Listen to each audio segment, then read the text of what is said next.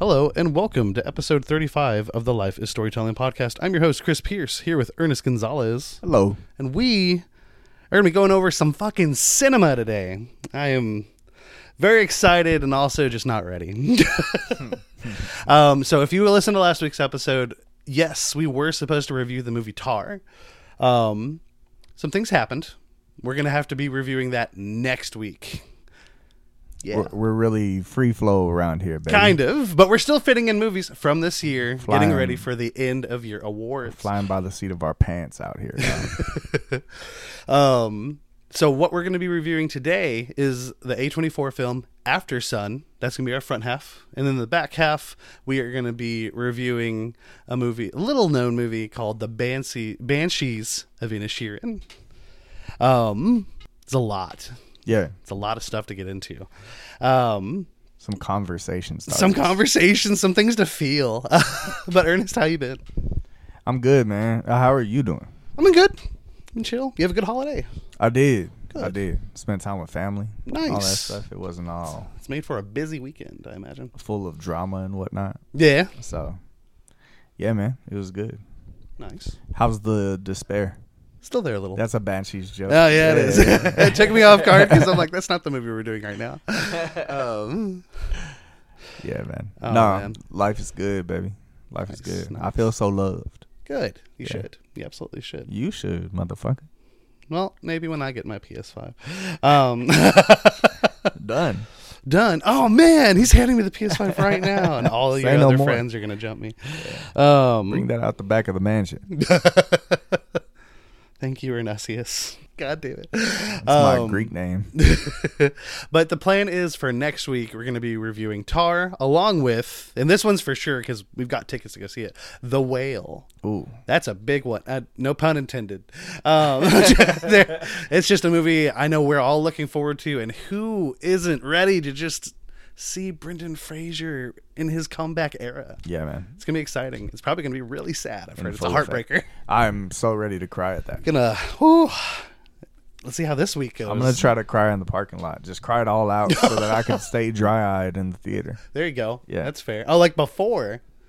All right. Just watch the trailer. I'll just think about Ted Lasso. And just Aw. bawl my eyes out. Yeah, that's a good show. It's a good show. But unfortunately, no one's going to be mentioning that today on today's episode. We're not going to talk about it at all. But I think we can go ahead and get into it, huh? Let's do it. So, going to start off here a little differently, just because I don't know how well known this movie is. But for those who don't know what Aftersun is, it is a A24 film where the character Sophie reflects on the shared joy and private melancholy of a holiday she took with her father 20 years earlier. Us being people who have watched the movie, it is obviously quite a bit more than just that. But let's go ahead and get into it. Ernest, what did you think of Aftersun? All right. So I feel like you did this on purpose. You know, like before we started here, before you got here, I gave Jace a call, see how his day was and stuff like that, who is my son, right? And I was like, he was like, what movies are you going over today? And I was like, so Aftersun, a daughter goes on vacation to visit her single dad and spend the summer with them. And I was like, is that familiar? And he was like, that sounds really fucking familiar, Dad. He didn't say that word. I can't get him to cuss. I tried, and he won't. But, yeah, man, it's just definitely stirred up some feelings for me. You know, I'm a big softie, man. And just a lot of relatable stuff here. Like, because you get to see the dad, just like he's going through it. You know, but the way that parents keep on that straight face, like their poker face in front of their kids, like, yo, we got this. You know what I mean?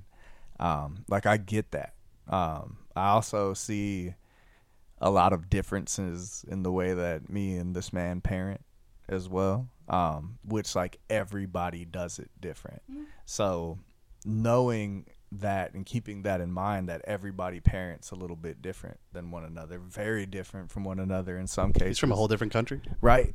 You know, it feels like such an authentic experience. Like even the things that you can't pick out to relate to, it still feels so genuine.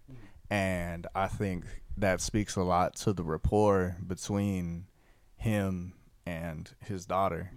That just it speaks volumes to the rapport that you're able to get that authentic experience from it. I really enjoyed it. If you are not down for the slow burn, like this is not for you. If you need that overarching plot, this is not for you, because there's none of that. It's like, I mean, and you know us around here by this time, if you listen to any of our prior reviews, like we love that character driven shit, and this is 100% that. So yeah, I overall enjoyed it. I'm happy that I checked it out. There's so much more to mention here. Cinematography is fucking, oh my god, dude. They have some of the most creative shots that I've seen this year easily. I'll talk about my favorite one a little bit later, but there's just so much to shout out here. The use of music, there's only so much of it. Like there's a little score here and there, but every once in a while they drop a banger on you. Macarena. And like there's a way to use Under Pressure and a way not to use Under Pressure, and fuck did they use it well. Yeah, they did. Yeah, man. Fuck. Oh man, you said that. Like I remember watching the movie, because I knew nothing really about the overall plot. I just saw the trailer once and I was like, this looks exactly just what I froth at the mouth for. You were spot on, huh? Yeah, no, it's phenomenal, and you're absolutely right. It is a slow burn. It is 100% just character driven, and honestly, there's really only two characters. There are two characters. There's just two variations of one. Like we saw a movie earlier this year, 3,000 Years of Longing, right? And we talked about how the majority of it is just them two sitting there having a conversation. That has more characters than this. Like, like this is really just them. It is just two people sitting there having conversations with one another, and it's wonderful. Done so well, because that is where it is so important to obviously have just two good actors or actresses, and I think they both kill it. Absolutely. We have Callum and Sophie. The Callum's the father, Sophie's the daughter.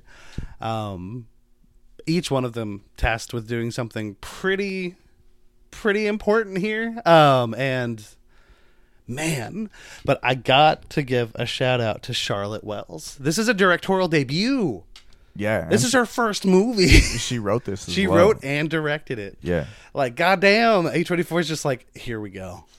We got this. Yeah, we'll give you this movie. Yeah, man. I'm like, shit, dude. How do they keep... I don't know. I don't know, man. Nobody's ever, like, just been like, man, A24 is killing it right now. Like, nobody's ever been like, Lionsgate is just dropping banger after banger. Like, A24 is like they're like the Drake of the fucking movie world or something. Whoever has hits out here, you know what I mean?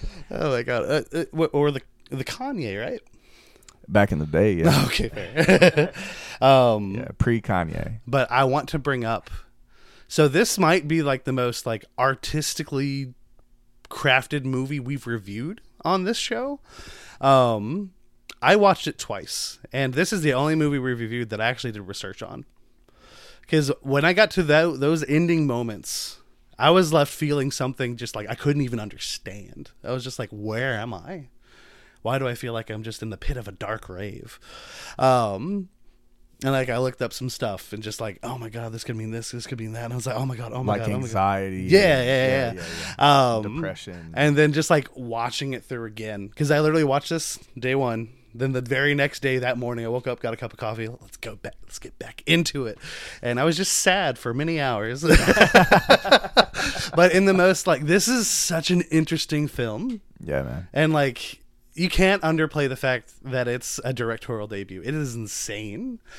Because it is so intricate. It is. And there's like specific shots. I'm fairly certain I know what you're going to say your favorite shot is, but I'm going to wait and see if I'm right. You want to talk about it right now? No. Because I got some other things talking about. Yeah. That's why I was like, I'm going to leave it for you. I'm going to leave it for you. But like, this movie does not dwell in giving you any like actual facts. You do know Callum's the father. Yes. You do know Sophie's the daughter. You do know they're not American. But other than that, and the fact that they're on holiday here, there is just you're picking up pieces as the story goes. And there's certain things like we will be going into spoilers. This movie's been out for a little bit. And I guarantee you any spoiler we give is still probably going to be vague. Because everything given to us is super vague here. Yeah. We're just picking apart these conversations. Exactly. Yeah. And there might be something that anybody listening to this that you see that we don't see.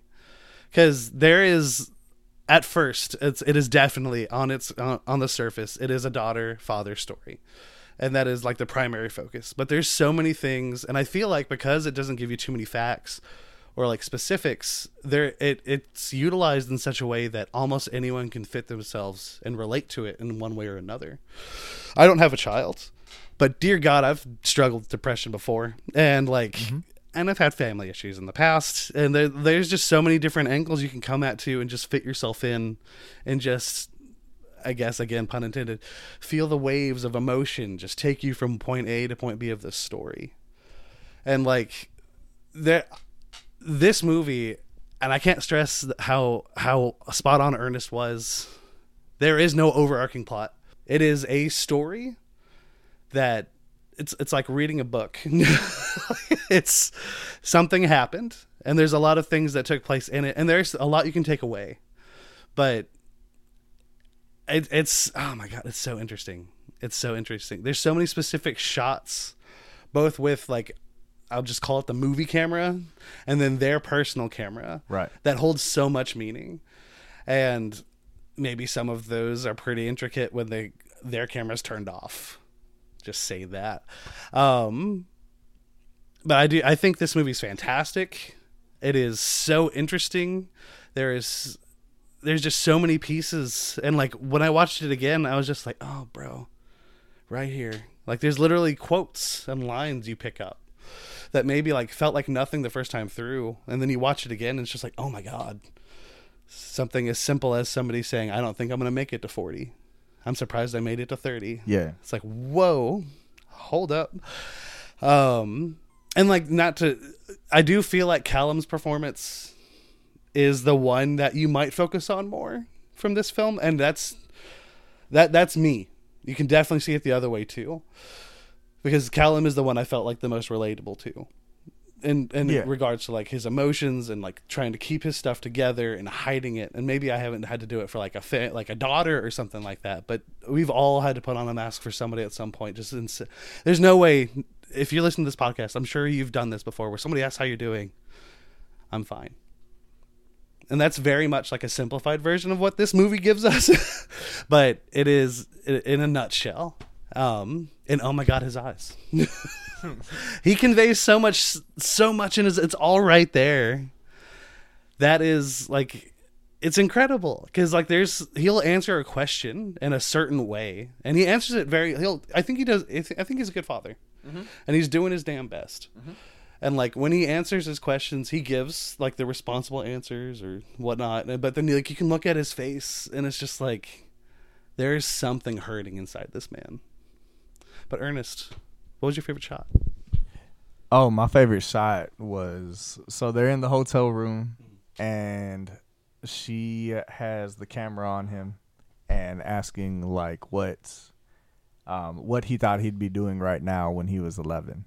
But they're not showing this like through the camera. The camera is actually on a TV, like in the corner of the room, that's showing her recording. Yep. Or what she's recording. And then he gets upset because he has he's obviously not where he wanted to be. Of course. When he was 11, right? When he was turning 30. But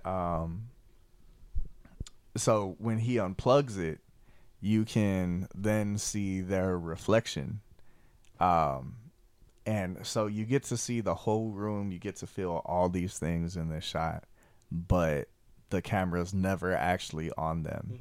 And the way you see their shadows playing on on the wall behind the TV and everything too. Just like they really hooked up that camera to the TV, had them go over there, unplug it and stuff. Like it was just so well done. It's so A24, you know? Dude, absolutely. And like it's so, because it's so simple in practice but so important to the story, right? The way it's told. And that's not the only creative shot throughout this. Like there's just shot after shot of just amazing things, like so subtle as well, like when she's standing in the background as he's doing something or vice versa. It's just so fucking masterfully done, dude. Like for this again to be a debut movie, it's insane. Is just whatever nuts. she does next, I'm so excited. Absolutely. But yeah, that one's my favorite. I wanted it to be known that I was right. That's the one you thought. Because, dude, it's an absolute standout. And this is not me giving any shade. I think it's wonderful. It might be mine too. It's so good. So the Macarena's in here, and I'm wondering. So at that point, I just really didn't expect. I'm just gonna say it. I never expect the Macarena anywhere, but here it is. Not nowadays. Yeah. But I laughed, and that might be the only time I laughed at this movie. I love that it was just like the employees that get up there. Yeah, they were talking about this entertainment for the night, and it's the fucking employees. It's just doing the Macarena. One of them's literally like their waitress. And if I remember correctly, they dined and dash. Yeah. Yeah. They like throw the food. And but it's done. Like even that moment, and it might be because Callum is like smiling and laughing with it. It doesn't feel like, oh, this guy's in trouble. That's why they're dining and ditching. It wasn't till the rug happened that I was like, oh, we're focusing on this man's financials. Yeah. But when they throw the thing out there, I just thought it was some funny thing. They just run off. I was like, oh, look at that. That's cute. That's silly. And then later on, I'm like, oh, no, he didn't pay his bill. And that's one way that I relate to this movie so much, because motherfucker broke, dog. I feel you. Yeah, I don't got a lot of monies. So if y'all want to send me money, no, I'm just kidding. No, but like that aspect of it was huge for me. And then looking at the way that he like handled it with his kid and the difference between me and him, because like I'm so upfront with my son about everything, you know, but being upfront with the financials and stuff like that too has caused like some conversations that they've had as well. And he's like, hey, like I want this thing, but like if you can't get it, like it's cool, you know what I mean? But that's such a better way to have it brought up than her being like, stop it, like stop offering to buy things that I know you can't afford and stuff like this. Like, so I have been able to dodge that bullet. Me and dude have never really been in too much of a disagreement. Because I have this question for you specifically. Yeah, what's up? Because I have faith in you as a father. Thank you. You would have gone up there, yeah? Fuck yeah, I would have gone up there, dog. That's all I needed. I would have been the one dragging his ass. There you go. Yeah, absolutely. Because I would have got up and done the fucking Macarena. Ah, shit. That's love. Yeah. That's love. Because you feel for Callum, but in that moment where his daughter sang, and it's not that great, but she did it. She did it on her own, man. The first thing he says to her, we can get you singing lessons. That motherfucker. And I was like, oh, bro, I'm trying. Because you could tell she was kind of ticked. Of course, which she should have been. She's pissed after he says that, as she should be. That's some asshole shit, bro. Absolutely. Yeah. Fuck that guy. And from your father. Yeah. And it's just, man, I felt bad for her. And then, of course, I have no hate for Callum. There's just things that could have been handled differently. And I think that's a big point of the movie, because obviously the way and the whole setup for this movie just adds so much. It's adult Sophie watching her old video of this holiday trip. The majority of the time I forgot that was the case. Yeah. As well. Same. Absolutely same. Yeah. I didn't know that's what was happening. Yeah. And then you're reminded like halfway through the movie, like she like gets up out of bed and like goes and watches more movies and stuff. Like, fuck, bro. Like, it's insane. It's goodness. There's some really memorable quotes. Absolutely. Throughout this thing. I love the conversation that they're having where they're looking at the sky and she's like, it's just, we're kind of like together because we're under the same sky. Like, I'm pretty sure I've heard that somewhere before. I will say I can think of an animated film that does something similar. Yeah. Have you seen Five-O Goes West? Fuck yeah, dude. Because he gets separated. No, okay, not Five-O Goes West. It's the first Five-O where he gets separated from his family. An American Tale. Spoiler alert for Five-O. An American Tale. Because he gets separated from his family, and there's that whole thing about like we're looking at the same stars, and that gives me relief. And Yes, stuff like that. yes. And that doesn't take away from it being here at all. About it, right? Yeah, it's just, and it's a very sweet sentiment. You know what? Scratch Tar. Next week we're doing fucking the Fievel series. Oh God, all of them, bro. Oh man, I love it, man. hey, it's good shit. It's good shit. Oh my God, he's doing some really weird slow motion ninja moves. Oh, dude, the Tai Chi, which speaks more to his condition, because he during that scene where it's focusing on the TV that's turned off, you also see some books. You see the Tai Chi book. You see a book on meditation and like self wellness, stuff like that. Nothing specifically saying don't be depressed, but like honest, it all leads to it. I'm gonna be honest, I did not see those books. I saw it the second time, so it's fair. No, it's completely fair, because the first time you're just watching what's on the screen. Yes, and like it's not hard to see because you clearly see them, but it's like it's so different. You just really want to keep your eyes on it. But yeah, the second time I was watching, I was like, oh, right there, little Leo meme. Oh. So another thing that I related to, when she asked him, why do you say I love you to mom if y'all aren't together and stuff? Because, I mean, it's not every phone call or anything, but me and Samia, well, I'll be like, love you, man. That's like, your son's like, love mother. You too. Yes. And she'll be like, love you too. But, like, because we're in this shit together. You know what I mean? Like, we made this person, and we're going to do everything together that we can to, like, take care of this person.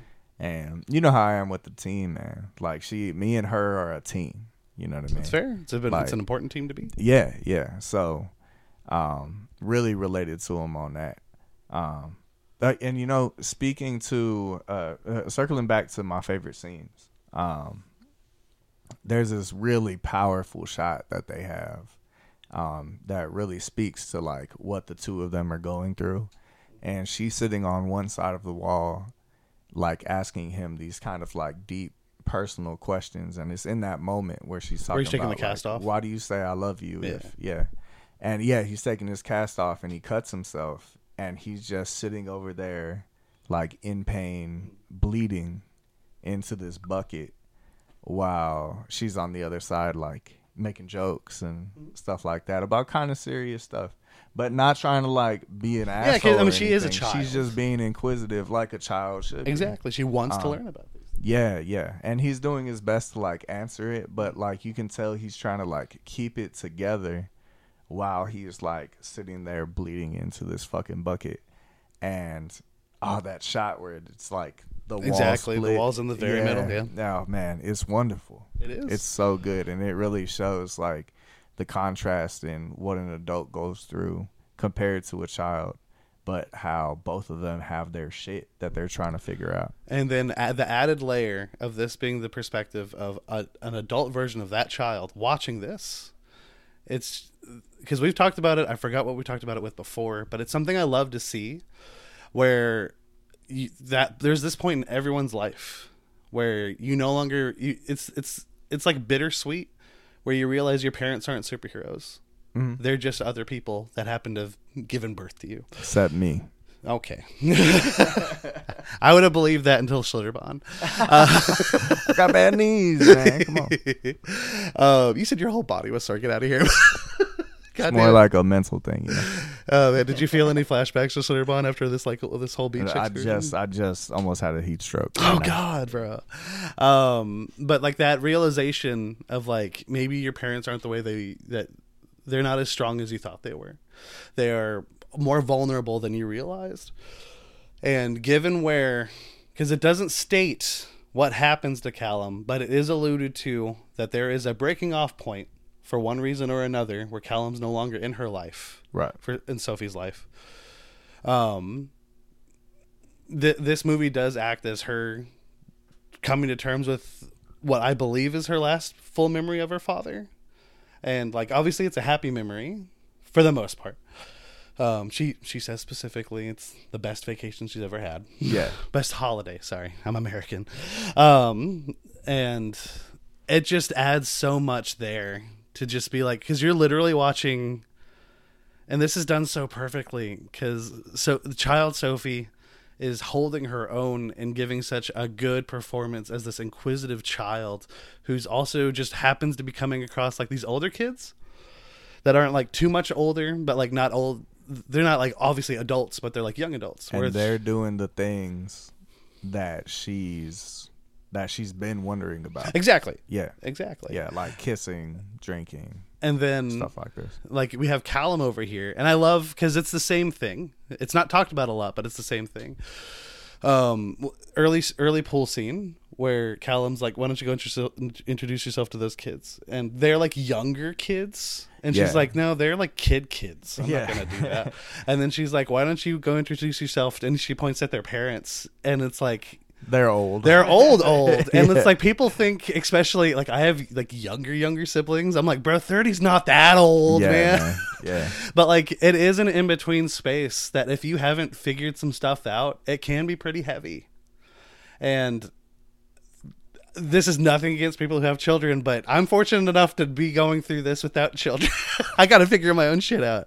I do believe from what we've seen in this, maybe it wasn't it wasn't part of Callum's plan to have the child so early. Yeah. Because it is brought up that they kind of look like siblings. Yes. And it's like, and it's not, there's no ill intent. I honestly thought more stuff was going to come from those teenagers that was like negative, but they were honestly fine. Yeah, they're big children. And just like being inclusive and stuff. Exactly. Yeah, they were awesome. For sure, man. I'm glad nothing weird went with it. There's a moment where she went with him and I was like, why? What's happening? And maybe I'm just paranoid, but hey, man, she's an innocent child. It's an A24 film. You still haven't seen 8th grade, anyway. But there's just so many layers to this film, and there's so many ways to go about it, and I love that, and I think each story is told perfectly. I love the conversation that they have, where he's saying like, well, she tells him. Like last night I kissed a boy or whatever, and he takes it so well. He does. He does such a. And he's like, "Let me job. know. Talk to me about this." Yeah, and he's like, "I want to know about the boys you date. I want to know about the parties that you go to. I want to know about the drugs you take." And she's like, "Dad," and he's like, "Well, maybe not yet, but like if you ever do, like tell me." And she's like, "I don't want to do drugs," and he's like, "That's cool too. I just want you to talk to me about it." And I feel like that's one of my main focuses when it comes to parenting is just like, come talk to me about whatever, you know, and I will give you the best answer that I possibly can. Like, I promise you, I'm not going to do this like shielding shit. You know what I mean? Like, I'm going to let you know about the world right now. So when you get out there, you're prepared for it. And if this is your style, fucking cool, man, because those people like end up fine sometimes as well. Like, you can only send somebody in a direction. Like, whether or not they follow that path is up to them. They're not literal robots. They're people. There's no right way to do this shit. But, like, you know, I know very sheltered people that have grown up to be productive members of society. But shout out also, Ashley. Yeah, there you go. Yeah, no doubt. But then you get, you know, the people that were sheltered and then they're shell-shocked when they get out there. And like experience actual life, and they don't know what to do with themselves and stuff like this. See it all the time in the Navy and shit, right? But fucking, so there's no right way to do this, but I love that approach of just being like, come talk to me, let me know, I'll let you know how to handle this shit, or how I would at the very least, or let you know the mistakes that I've had in the past so that you don't repeat them. Is all those types of things are like huge to me in my parenting, and it's things about like that made me like really relate to his character. But again, just knowing that not everybody does it the same, and seeing him go through that while he's like dealing with his own shit is just so fun. Because even like you said, even if it's not a kid, dealing with your own shit while you have stuff to take care of, anything to take care of, whether it be a kid, a job, a home, whatever it is, your friends, like, it can be so difficult to balance. and seeing him battle through that and doing so good with it and having his weak moments. Like, I've definitely had those times just sitting on the side of the bed, just crying my eyes out, just because everything just builds up to be so much. Like, your body has to like flush that shit, like the same way that it purges alcohol, or like all, like if you ate too much and you're on the toilet all day or whatever, like your body has to like purge those feelings sometimes. And I have had those moments on the side of the bed, just boo-hoo, motherfucker. And man, like, but it's so needed. And then, Absolutely. and then, like, I take a good nap, you get up, and I fucking hit it, baby, you know?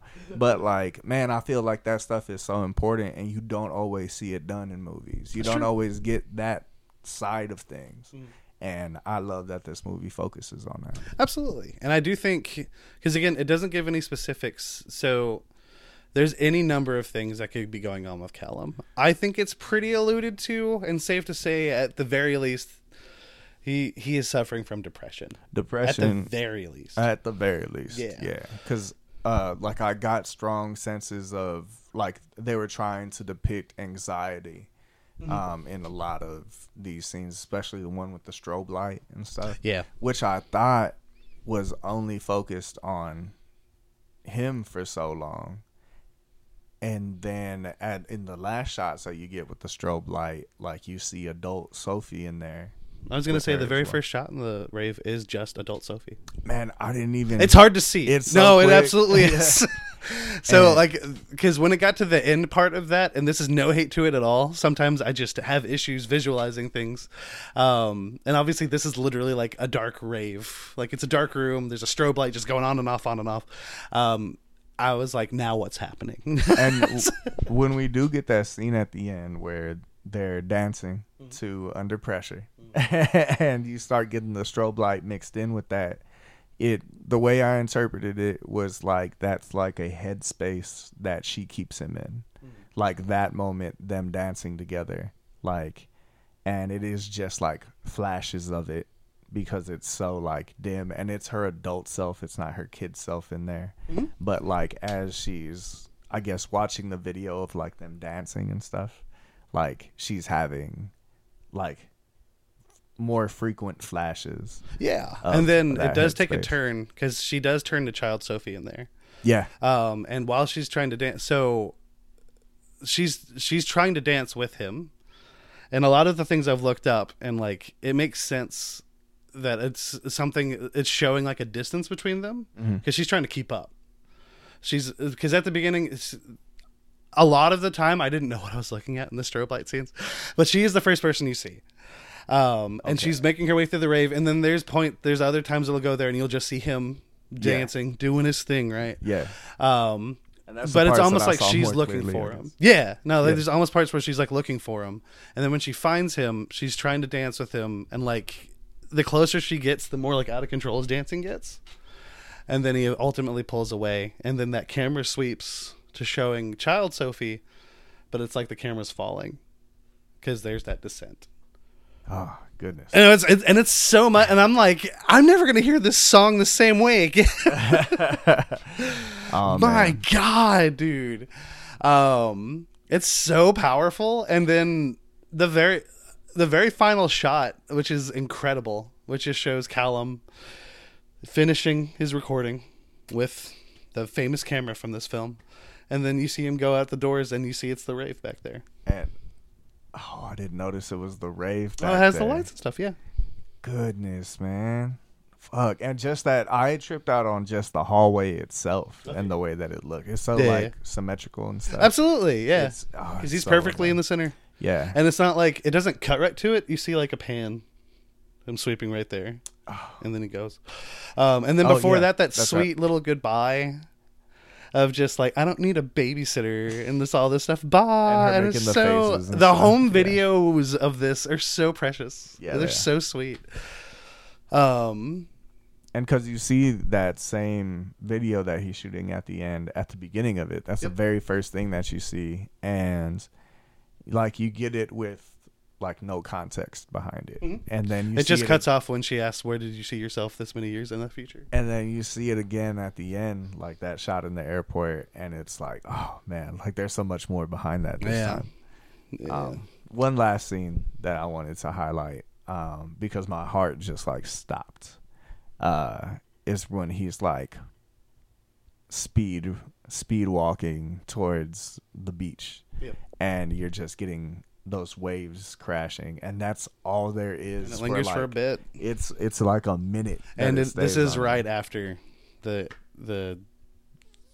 daughter saying, "Don't stop offering to buy things when you don't have money." Right. And he just marches towards the ocean like at night, and the way those, like, I don't know if it's the same volume throughout the whole thing, but those waves crashing seem to just get louder. Oh, dude, yeah, and I felt like it did and too. like, And I was wondering like if that's somehow a visual trick, because it's the only thing you see. Impressive. yeah, I did note that the horizon was at the bottom on that one. Yeah. Little Fableman there. But so at first, when I first saw that scene, I was like, is this, oh my God, are we seeing this out of order? And then you see his naked ass on the bed. Yeah. I was like, oh, okay, he's fine. Yeah, I was afraid that was it. Gonna be it. Yeah. And because this was done on purpose, because it's a minute. Because after that, you just follow her going through the journey of getting back to the room. Yeah. And it's not like a quick, oh, I'm back. She gets lost. She has her first kiss, and then she makes it back, but then doesn't have a key. Sleeps all in these the things. lobby. And then she gets in there, and like she's such a good kid, man. She handled it really well. And then she makes her way in, and you see him right there on the bed, and it's like, oh, you son of a bitch, she played me. And I think that's the thing about, like, she's at that age where a woman matures, like where a woman like starts becoming. There is a coming of age story, right? Yeah, definitely. And like, it's so hard for us to speak to it. Yeah, absolutely. I've only been around it, but man, I feel like she nails it. Like, I mean. And again, because everybody's life is different, everybody goes through some different shit. But like, yeah, seeing her see, older kids go through stuff, do stuff, like we all went through that shit. Absolutely. Yeah, absolutely. And the way she handles herself is just so good too. Because you could see her like excuse herself when she's like, okay, like this is my limit here, and then she goes and does some kid stuff. You know? She's very much her own person, and we don't get a lot. We almost get nothing of adult Sophie. Mm-hmm. We learn she's with a woman. Yeah, and she has a child. Yeah, she's married and she has a child, and that's all we know about her. Pretty much. Yeah, it's important to know she's alive. Yes, definitely. But I want to, because you reminded me there. One of my favorite scenes, especially the second time I watched it, was when Sophie's with those kids, the older kids, and they push their friends in to the pool, and then they all jump in, and she jumps in with them, and they all go do like their coupley stuff. And then she's like, you know what? I'm good. But before she leaves, she's watching all of it. She stays underwater, and we get some really good shots of just what she's observing. Like the two that were kissing go back to kissing, and like these other people are like playing chicken, stuff like that. And she's just watching it so like fascinated, just like as an observer. And I thought that was just shot so well, and not just there. Any scene, and there is a lot, but I mean it. Any scene here with water was shot incredibly well. And just their underwater work was beautiful, amazing. Because I've seen shitty underwater work, or just like CG underwater work, which, hey, cool if it fucking works. But to have like an actual camera underwater and have your actors like do these things is just so wonderfully done. Absolutely, and like. Because you're right, like sometimes, obviously, it's a big thing to talk about with like the MCU world we have now. Mm-hmm. Sometimes CG can just be bad and like take you out of it. It speaks volumes to live in that type of world, and like here we have a movie that utilizes. It's literally cheap home video quality for a lot of these scenes, and they're still done so artfully and beautifully, and it's so poignant to the story, and like the emotions you're feeling. Executed greatly. And not that I dislike the two things that I'm about to compare this to, but leave Parent Trap alone, bro. Well, it's fuck Parent Trap. No, but so like you take like White Lotus or Banshees. They're both shot in some of the most beautiful places like on earth, right? But they're both pretty straightforward with the way that they show these scenes. But I love seeing something like this that not only has like the really beautiful scenery, but they still take the time to get that creative shot in there to show a reflection bouncing off of whatever, or to do an upside down shot or whatever the fuck it is. Yeah. I get it. I completely understand what you're saying. Yeah. To like go that extra mile to give you like something thoughtful instead of just here's it gives you the something scene. to think about. Yeah. And like in a lot of movies, like you're only going to be thinking about the story, and there's nothing wrong with that. Right. But when you have an added layer of just like, I don't know if meta-ness is the way to approach it, but like the camera itself is a huge part of telling the story, and just the specific shots and the way they're the way they're being filmed, it's giving you context on the character. It's insane. It can add so much to because what we had talked about, I had talked about White Lotus, and I said it's not going to give you like the cinematography of Euphoria. And then you responded by saying, well, Euphoria isn't in a very nice place to be shot. Very true. This takes the best of both worlds. Absolutely. Yeah. And that's a good way to put it. I love it for it. Yeah. Absolutely. It's like, fuck Euphoria. I'm just kidding. You know what? This could be like, these characters could exist. But it's just like in a suburb. No, absolutely. Like, and then you get like this place, and it's not only a beautiful location but also shot so thoughtfully, and then they end up in not a great hotel, right? Yeah, he did his best. He did his best, and he handled the booking situation very well. But with that, I think we can go ahead and get into our final thoughts. Yeah, man, take it away, Aaron. So I definitely paused this movie in the middle of it and just texted my son that I loved him. It's precious. Like I had to. I feel like there's so much to take from this as a parent, because there's so much that I agree with, there's so much that I don't agree with, and even though I was just trying to like enjoy the movie as it was, I couldn't help but be like, I would have done it this way. You know what I mean? Like, and I feel like in a parent, this is probably supposed to invoke some of that. I still don't get the whole self-defense thing, but I guess there's a lot of this that I feel, because you're left to interpret a lot. And there's a lot of scenes that feel almost out of context, but if you look at it as a whole, like you kind of get it. And you talked about some of those things, like the books, for instance, stuff like that. But there's that scene where he's like, break my grip, like you got to turn your wrists and stuff like this so that you can defend yourself. Like it feels like he's setting her up for when he's not there anymore. Right. And there's a lot that plays towards, they have a conversation about suicide and Cleopatra and stuff like this. Like you're left to interpret a lot of this. It's a very open-ended ending to this. So, man, it's such a thinker. Like you say, you use the word interesting like 70 times at the beginning of this, and not for a bad reason. Yeah. Like this shit is so interesting and so like, there's so much to pick apart here if you want it to be. But if you can just, if you like that slow burn, if you like those character driven stories the way that we do, then this is fucking great. I feel like it would be very interesting to watch this with my son when he's like 14, 15, something like that. Like, or around the same age as her. Give him like 3 years, something like this. Just to see if he had like questions after, like, do you wonder about any of this shit? Because when I was 11, I thought I was going to be an astronaut right now. So I'm still going to be an astronaut, motherfuckers. But he has a rocket in the back of the mansion. I thought you were going to say Ernussi. I was trying. So, yeah, man. Yeah, it's a thinker. For sure. This is a feeler. It's like a mind piece for sure. So if you're looking to pick something apart, try this shit out, man, because I highly recommend to anybody that's into these sorts of things. If you need action and shit like that, it's not gonna be for you. If you need action, you probably don't even watch A24. Right. Yeah. Just putting that out there. I can't. I'm sure they have some, but Everything Everywhere All at Once. sure.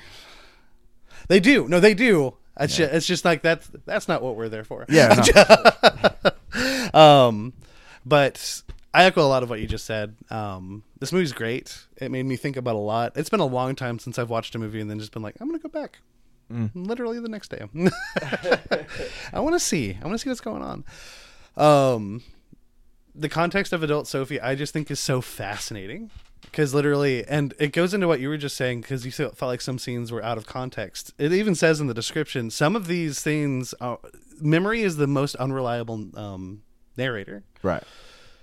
You remember something as a child, and it may be the fondest thing ever in your mind, but it can be completely different when you're an adult.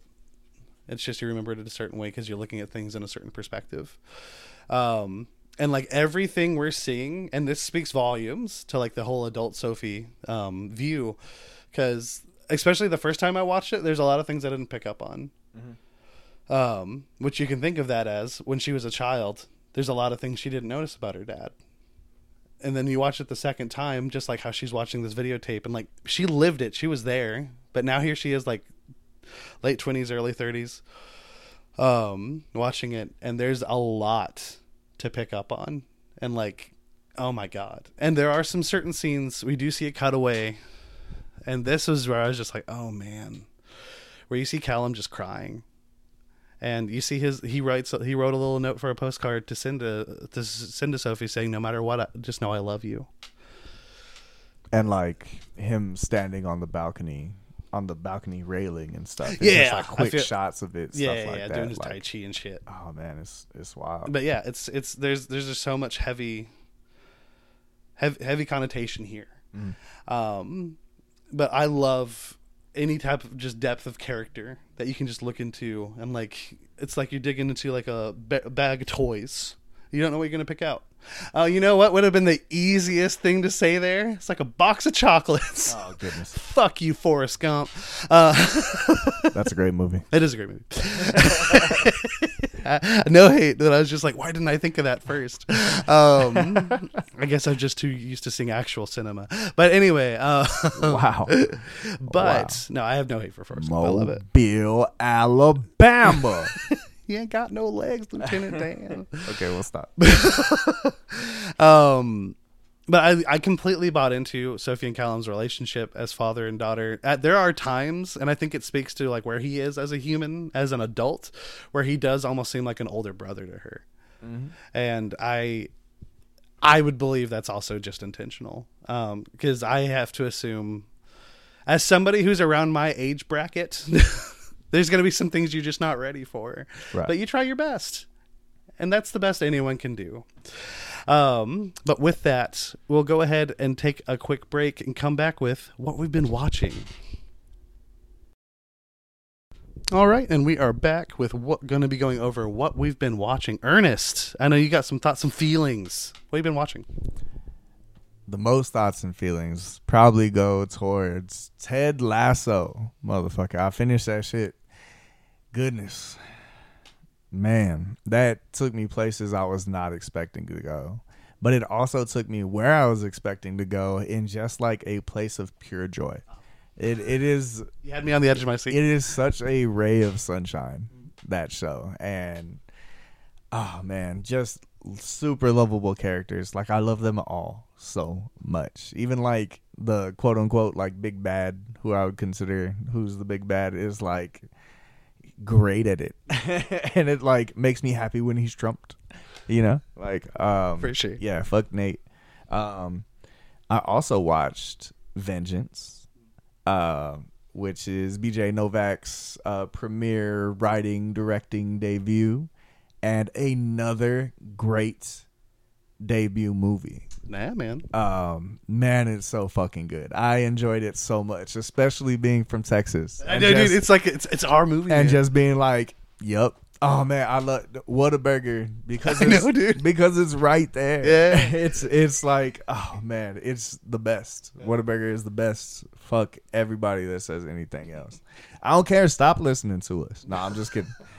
Please stay. Also saw Avatar. Before you go into that, can I ask you a question about Vengeance? Oh, absolutely, yes. Ashton Kutcher. Ashton Kutcher is so fucking good That's in all I that needed. movie. Seeing him just pop out of nowhere and playing that character too. He's a scene stealer. Like man. he wears that scarf so well. He does. Like He so absolutely loose does. and so well. Like why even have clothes on at that point, Ashton? Think about that. Does. And because I had said it before, like I feel like it's been a minute since we've seen him on the big screen. Yeah. And like, what a return! Yeah, because it was fantastic, and the way it all turned out, the twists and turns of that movie are awesome. I didn't see any of it coming. Even like when I would see things that happened in the trailer, I was like, "Oh shit, it's right there!" Like, oh man, it was such a good experience. Even if you're not from Texas, I think you will very much enjoy this. And then come visit us, and maybe we'll get you on the show. Yeah, we'll go. Go to Whataburger. We'll go record in a Whataburger. I don't know about that. All right, but go on with your thoughts. I just wanted to make sure. We do what we want. Now, Avatar, we saw in theaters, and it is a technical masterpiece. This shit is beautiful. Like, if AI art made a movie, it would be this. Sorry, I had to do it to you. I'm sorry. You should have like, seen. You should have seen me. the look on his face, man. Oh man, no. James Cameron put together a beautiful movie on this. Now that's visually. I feel like the story is lacking quite a bit. The ways that I've explained this before, I feel like I didn't play a game. I just watched the cutscenes of a game. Like, and that's it. And we got none of that, like, the chunky bits in between. Like, it was just jumping from scenario to scenario. And that kind of messed it up for me. Some of the characters and some of the performances are kind of bland in this. I feel like the whale could have done better. I'm just kidding. He's endangered, you motherfucker. But shout out to fucking Zoe Saldana, who's the best part of that fucking movie. I love her and her action scenes and her hisses. Chainsaw Man, baby. We got our season finale, and it was fantastic. It is so good. If you like shonen and are looking for something nice and fresh, like, do this shit. It's funny. It's emotional. It is everything that you want in a shonen, all while being probably the most beautiful anime I've ever seen, probably. Those backgrounds are just fucking amazing. They're gorgeous. Bro. Like, they are breathtaking. Like if AI made an anime. You're breathtaking. How dare you? That's like the biggest diss that you can give somebody. Also, quick shout out to Will White. I finished your first book, sir, of Sea and Shadow, which is one side of a so it's a trilogy where one book shows one perspective of the story and another book shows the other side of the story, and there's 6 books all together, so it's like a trilogy with companion books coming out, like book 1, book 2, book 2. And I finished the first side of it, started on the second side of Shadow and Sea, and he's so fucking good at this shit. He is such an amazing author. I can't wait to see where all of this goes. I'm so excited for it. That's awesome, man. Yeah. Enjoying some. I love that you left it for last because it's like, what the fuck? Who the fuck is that? I know. I didn't give him the heads up on that. So as for what I've been watching, Chainsaw Man did end this year. Well, it is this year, but this week is what I mean. If you haven't watched it yet, there is after credit. There is an after credit scene. It's actually quite a few scenes. They kind of put the ending credits OST almost in the middle, but do not get off of your episode until like it's fully finished. Like you're fully finished watching it. Until it's about to show you My Hero. Yeah. Oh, you were watching it on Hulu. Yeah, I was watching it I on just Hulu. now realized that. But Chainsaw Man is great. I've read it all the way through. It is ongoing. After today's episode wrapped, I just picked up the manga again. There is no confirmation of season 2. They're insane if they don't get one, and if we do get one, it's probably not going to be till 2024. But it is very good, and I'm so glad more people have been introduced to the story. And I have somebody I have people that can just share in the love for the series. Bleach wrapped. It's season 1. It's getting part 2 here in July. Very good show, very good series. It's been animated really well. Looking forward to it continuing forward. I know Mappa is like the dominating force for animation right now. They got Vinland Saga coming out next month. We just finished Chainsaw Man. Attack on Titan's supposed to be finishing next year as well. Well, I'm talking about the studio right now, not the specific material. Right, so let's love Mappa for a minute.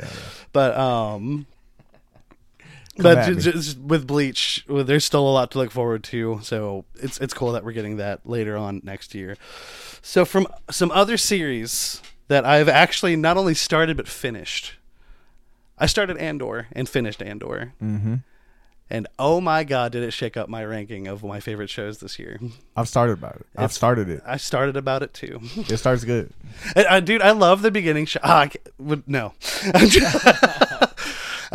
Rainy just like futuristic cyberpunk is my thing. Oh man. But anyway, Andor is really good, as I'm sure you've heard from everyone, because I did not watch it when it first came out. I didn't watch it week to week. Watch it. I'm not a huge Star Wars guy. You'll kind of forget this is a Star Wars show. Watch it. Stellan Skarsgård. Watch it. Now, for like one of the best things I've ever like. This show caught me by such surprise. I watched it within 24 hours. And that is The Bear.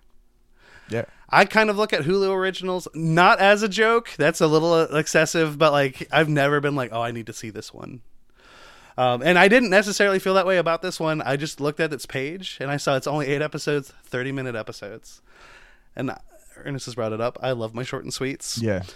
And I was like, this has been talked about a lot from other like outlets and whatnot. Let's give it a shot. First episode, I was like, oh, this is pretty funny. Oh, there's a little bit more to it than I expected. And then as you just go from there, bro, it's a ride. It's a ride. And I cried. I cried. I felt warmth. I felt anxiety. Like, this show's really good. And I'm so glad I don't cook. I can't remember his name. I think his name is Philip something. No, that is his name in the fucking show. God damn it. I'm so sorry. I don't know where you're even going. But the main actor, Jeremy. Oh, it's Jeremy something. I don't know. Yeah, Jeremy. He is so fucking good. I can only imagine he killed it in that show, and I've heard that he killed it in that show. He does very good. I think he's up for some awards. I believe so. Because we do have the Golden Globes coming up. The Bear is definitely in the conversation for one of the best shows of the year. But I just had to bring it up because, oh my God, I almost slept on it. I watched a movie that I recommend everyone go watch because I'm not going to talk much about it. Go on HBO Max and go watch the Adult Swim Yule Log. It's an hour and a half. Thank me later. That's it. The less you know, the fucking better. I have a few rewatches I'm only going to bring up. So I got my mom to watch Pinocchio. Animation wins again. Yeah. Don't sleep on animation. It's phenomenal. And Glass Onion it's even better second time. It is phenomenal. It is so good the second time. Now, little movie I saw last week was Avatar 2, The Way of Water. So I came out of this, and I don't know why, and I still don't know why. I just wanted to defend it against you so badly. Yeah, you did. And you did defend it. I did. No, I did.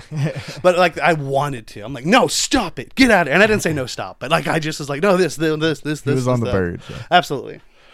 But like I had said, I think the last movie I had reacted to this with was because I think I was really upset with like Ash talking about 1,000 Years of Longing, and then I came back at it after a few days because I was like mad, but I was mad at the movie with that one.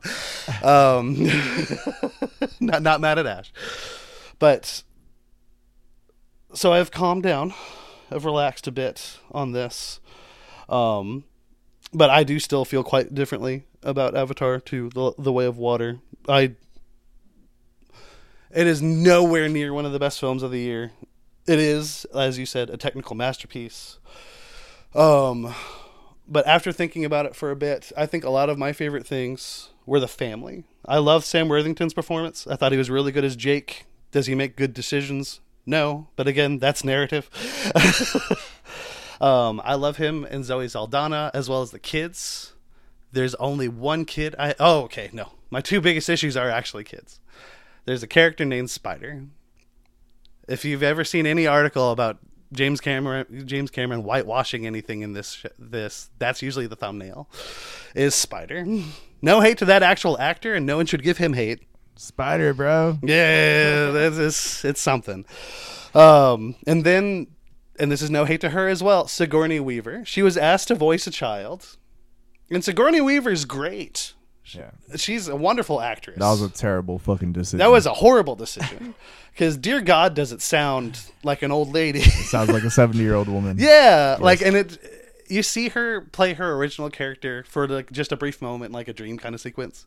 And it's almost like a disservice to playing the new character, because you see how it matches up with the adult talking to her as a child, and it's like, oh man, no. Yeah, she could have done the mocap. Yeah, because again, visually, I think every character, I was watching, because a lot of you watch this for what you're seeing, the visuals. Like, none of the kids look the same. There's detail in every character design. Mm-hmm. Like, one of their ears might be a little bent. They might have different markings. The races and stuff. Yeah. And that stuff is great. But as I will echo the narrative, I do think there's some good ideas there. It's just shoved together in a way that didn't end up giving us a clunky story. The way that I had said it before was that it feels like they took 15 years to make it because they kept coming up with new ideas and trying to fit it in. Yeah, and that might be it. Yeah. I will say, because I learned this last weekend. The script for the first Avatar, he wrote and finished in 1995. Wow. So I have no idea, because from my understanding, it's been a continuous work. Mm-hmm. So he might have just... And obviously, COVID interrupted things and he had to change some stuff. I don't know. But narrative did not flow as effortlessly as it could have. I did overall have a really good time with the movie. I didn't, other than the two I pointed out, I don't think there were too many lacking performances. Sam Worthington as Jake, I do think is actually really good here. And some of my favorite scenes are him, without giving spoilers away, having to be emotional. I'll just put that there. Zoe Saldana, of course, is great. She's given a really good action sequence that gives you goosebumps. Like a few of them. Yeah, but those are my favorite parts, involving some loss, which she's just a raging beast. It's wonderful. It's wonderful. But overall, I do think the family dynamic was my favorite part. And to the people complaining about too much of the whale, I love whales, so whatever. And respect to James Cameron for literally saying, well, I wanted to see it. But overall, and if you've seen, because I shared my Letterboxd story, I gave it a 3 out of 5 stars. I do think overall, there's things I love about the movie. There's things I hate about the movie. I think it equals out to just fine. I don't have much else to say about it on that. I'm looking forward to where we go from here, because I do think Sigourney Weaver's character is interesting. But we'll see. We'll see what happens there. I don't know. But go watch The Fucking Bear. It's a really good fucking show. But with that, we're going to take a quick break and then come back with, what's that fucking movie? The Banshees of Inisherin. Hello, and we are back. Going to be going over the Banshees of Inisherin. It's kind of hard to say. It is. But I like the double SH. It's a double SH. Yeah. But if you do not know what the Banshees of Inisherin is about, it is about two lifelong friends who find themselves at an impasse when one abruptly ends their relationship, with an alarming consequence for both of them. I've seen this twice now. I saw it in theaters, and then it came to HBO Max, and I'm like, oh man, Ernest, you need to see it. And what better way to make sure it gets done than to put it on our show? Ernest, what did you think of Banshees of Inisherin? The song or the movie? Give us both. I love the music in this, first of all. But the movie as a whole, very good, man. It's very good. And probably similar to the last movie in that if you're not good with that character-driven shit, like, it's probably not going to be for you. But if I'll you say this one's funny. boy, yeah, man. And that's why, because I watched them both last night, and I definitely chose to watch Aftersun first because I was pretty sure That's like a good call. that was going to be the more emotional one, and I knew this one was more comedy-based than anything else. So I saved it for this. That is the way to do it. But I really enjoyed myself throughout this one, and even in the, it makes you feel what you're supposed to feel. Let's say that, because there are parts where it slows down that comedy just a bit, and it's just, and like even then it's pretty ridiculous. But yeah, they do cover some serious things in a very real situation as well. Like, especially being in the Navy and living on an island, right? Like living in Okinawa, and living in the barracks. Like, I knew people that were like attached at the hip, and they do everything together. You know, if you go somewhere after work, like, and you see one of them, like the other one's around the corner. So, and then seeing them like break up, you know, like not be best friends anymore, and like the aftermath that follows, like it's always a thing. Friendship is not a relationship to be slept on like it's nothing, you know. We always talk about like for a lot of people, like family is the deepest type of relationship that you can have, like your wife or your mom or your dad or your kids or your siblings, whatever, right? That's what family is, in case you were wondering. But fucking like the people that those are people that you're born into, pretty much. The people that you choose are such a huge part of your life. And when you like, you know, quote unquote, break up with somebody like that you have held dear for so long, or if you're the one being left especially, it can be so difficult to understand. Like, we chose each other. Why are we not choosing each other now? You know? And especially when you didn't do nothing wrong. So yeah, where that story goes and the fucking heights that it reaches. Because, I mean, at no point is there going to be like motherfuckers, like a shootout on an airplane or anything in this movie. But man, it gets pretty drastic out here. For sure. So I enjoyed the ride. I enjoyed the message and the relatability to it all. I was reminded so much of living on an island. Like, everybody knows everybody's gossip. Like, everybody's in your fucking business because you don't got shit to do. And especially back then, like, you see scenes where he's sitting there just thinking about life, staring into the fireplace. You know, if that was nowadays, you would have gone home and at least like try to watch TV or something. But this is like old school fucking Ireland, which, by the way, is some of the most beautiful scenery I've ever seen captured on film. So yeah, overall, it was a great experience. Nice. I'm glad you enjoyed it, man. Like I said, this is my second time watching it. I love it even more. This is, if you watch anything awards watch at all, this is dominating in so many categories. Colin Farrell is getting a lot of recognition for his performance here. His faces, man. Oh, dude, I know. I can't, like, it's not enough that he has those most like profound eyebrows. He can move them. Yeah.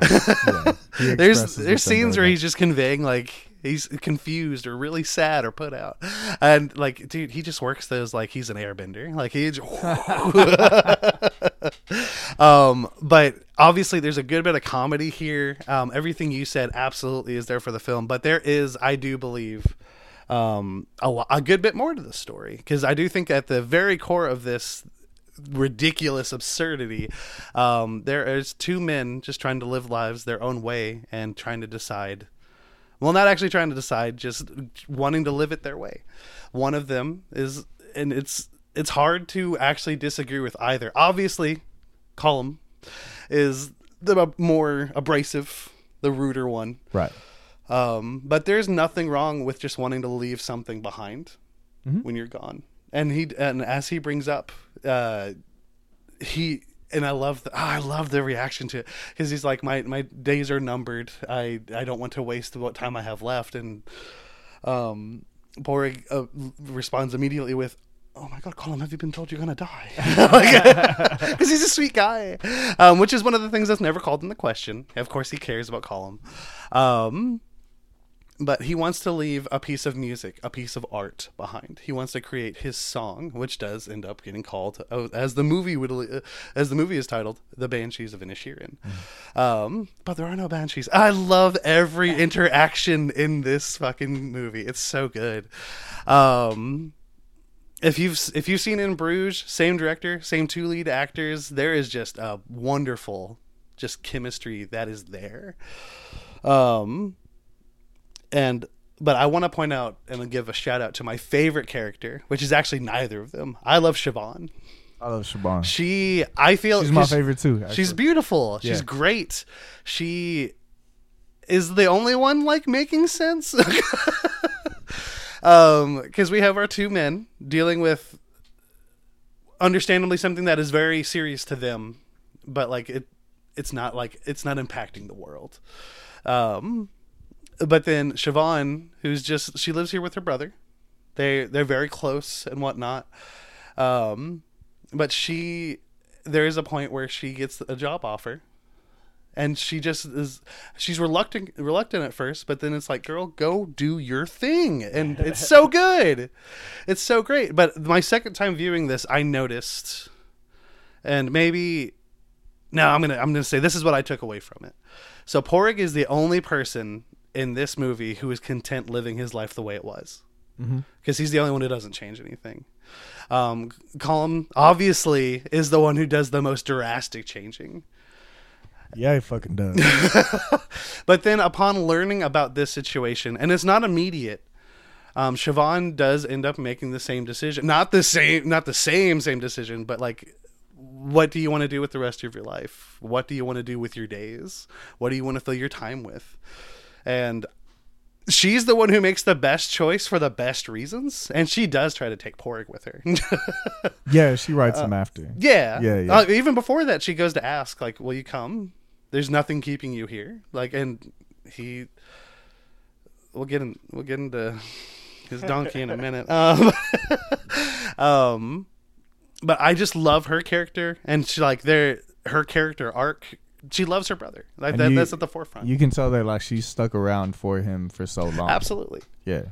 And it does give you a little bit of light. It's kind of like probably the closest you'll get to like his nasty side. Other than obviously the very end. But when she announces that she's going to leave, Porig's first response is pretty much just a series of questions about, what about me? Yeah. And it's like, bro. And doesn't have a second thought about it. No, not at all. Who's going to do the cooking? It's like, bro, what do you mean, man? But though I did point out Siobhan is my favorite, I'm not taking anything away from Brendan Gleeson and Colin Farrell. They are phenomenal. They are... I bought that they're like an old married couple. And I think that's what they're going for here. And the fact that they're doing... like, this is being delivered in such an absurd way... It would be really easy to lose yourself, like for the narrative to lose itself in the absurdity, but it finds a way to ground itself in it that ends up delivering a very, I believe, poignant story about like friendship, about life, and with a good bit of chuckles along the way. With just the most stubborn motherfuckers of all Absolutely. Time. Like, because both of them are just so yeah, he would not stop talking hard. to him. Like, he would not stop talking to him. And then just like Colum is the biggest drama queen of all time. Yes. And like, goodness, sir, what the fuck is wrong with you? Like I think there definitely may have been like a bit of depression in there, the way that they were talking about stuff like that. Like the man is going through some shit, and like he's honestly, he's the older one. So and yeah. even though it's like beautiful there, like I'm sure everybody in that situation is dealing with some sort of blues. You know what I mean? Like they have war happening right across the ocean. yeah.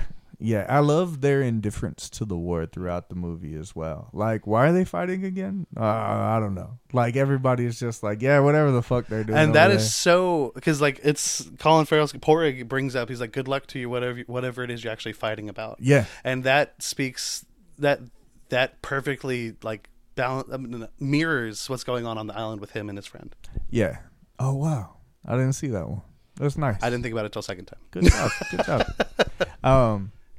Good luck with whatever you're fighting about. Yeah, man. And to see all the bystanders see this situation and just be to both of them like, what the fuck, bro? You know what I mean? And I've seen like friends at each other's throats like that. Like, why are y'all doing this again? Yeah. And man, it's tough to be a bystander in that situation for sure. Mm-hmm. Toxicity is so contagious. You know, and maybe it is extra contagious since it made after I don't want to say Brendan Gleeson. After Colin did all of this, it does end up leading to what did I say her name was? Siobhan. Oh my god, because I'm looking at the spelling. God damn it, Chris, you should have just put how you're going to pronounce it. But it does lead to Siobhan also deciding to leave, which I also would leave if somebody was throwing fingers at my door. Yeah. Yeah, I'd probably get out of there. Especially if like she was offered a job. It wasn't just running away. She was offered to because she loves books. I think she got a job at a library or something like that. I love that about her. Yeah, she's great. Yeah. And she couldn't fit them. I felt so bad for her. Yeah, and she's like, if maybe she never says like she'll come back for them. I don't think, but she's like, if you'll take care of these, and because literally, and it's so sad, because Porrig does repeatedly say maybe you'll come back and visit. And she never says no, but it's very important to point out she never says yes. Oh my God. I do wish her the best. But oh my goodness, man. Because like, this is super silly scenario. Yeah. Yeah. But this is what happens when you give it to like really good performers. And like, you just let them do their thing and do it their way. And like there were parts of this I was like laughing my ass off. There is a specific scene with Colum and the priest. Oh man, it's great. That just fucking killed me, dude. Yes, you will be pure fucked. That one? Yeah. Yes. Because literally the priest first asked about like, is Colum the one you're having indecent thoughts about? Oh yeah. And then he's like, no, are you? That's not something you should ask a priest. And it's just a back and forth. He's like, you will not be forgiven until the next time I see you. It's so good. It's so funny. Well, I guess I'll just be pure fucked then. Yeah. I guess you will. It's so good. Oh my God.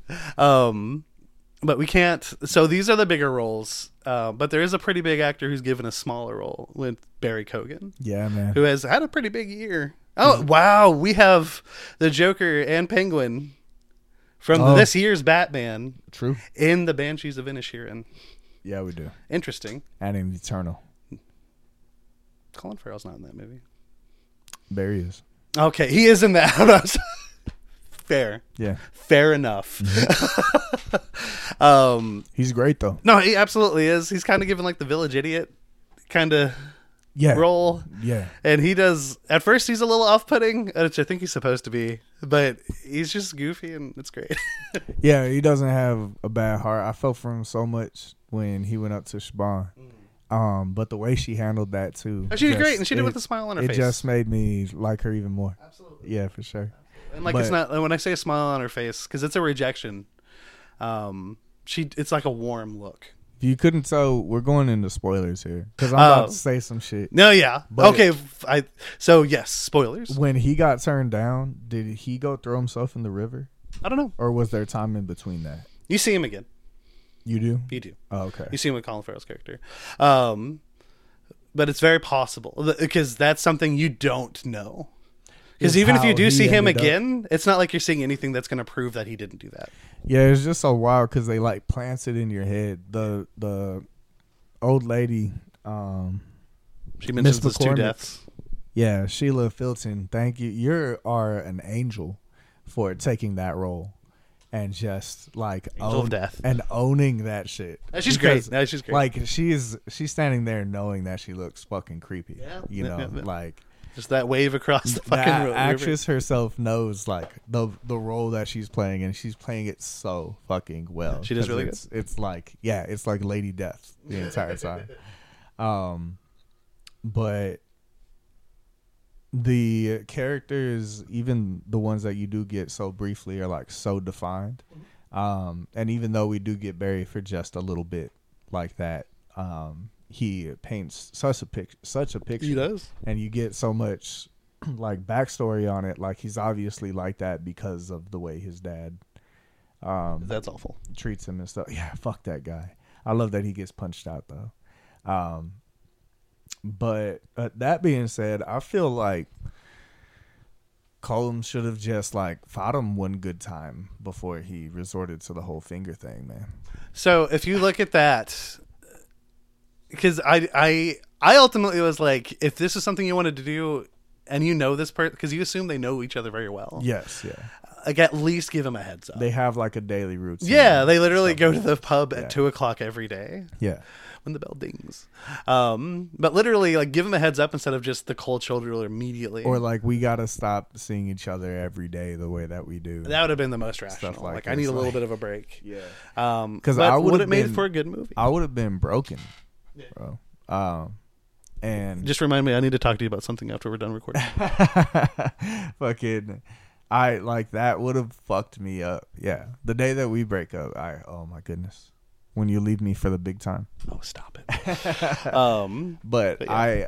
I have been in situations like that, like after a breakup or something like this, where I just need any company that I can get, and so I definitely see myself like, fuck it, I'll drink with Dominic. Yeah, because I didn't even think about that. They do end up hanging out a good bit after.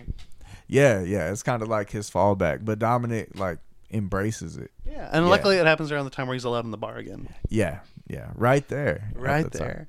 But as you were saying about the music, I love the fiddle. Like, dear God. And because there is a score here that, while scenery is going and stuff like that, but I feel like the majority of the music in this movie is like played by actual characters. Yeah, I'd say so too. And it's so well done. It's so good. It's so Irish. It's great. This is the first thing I said about it when I gave my brief thoughts way back when I first saw it, is this movie's aggressively Irish. And it does not care if you don't care, if you're not down for it. Irish. It's feckin' Irish. It's so good. But I do love, because obviously Cullum is the one that's like, you first look at like, you're absurd, you're ridiculous, why are you doing it this way, yada yada yada.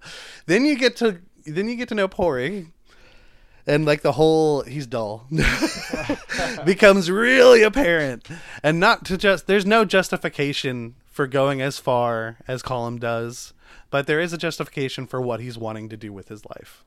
Yeah, because I think we all have those people that's like, the way I put it best in my nicest way is I have people that I do talk to regularly, but I don't hang out with a lot. And I'm like, I can only take like amounts because they drain me. I call them wasabi people.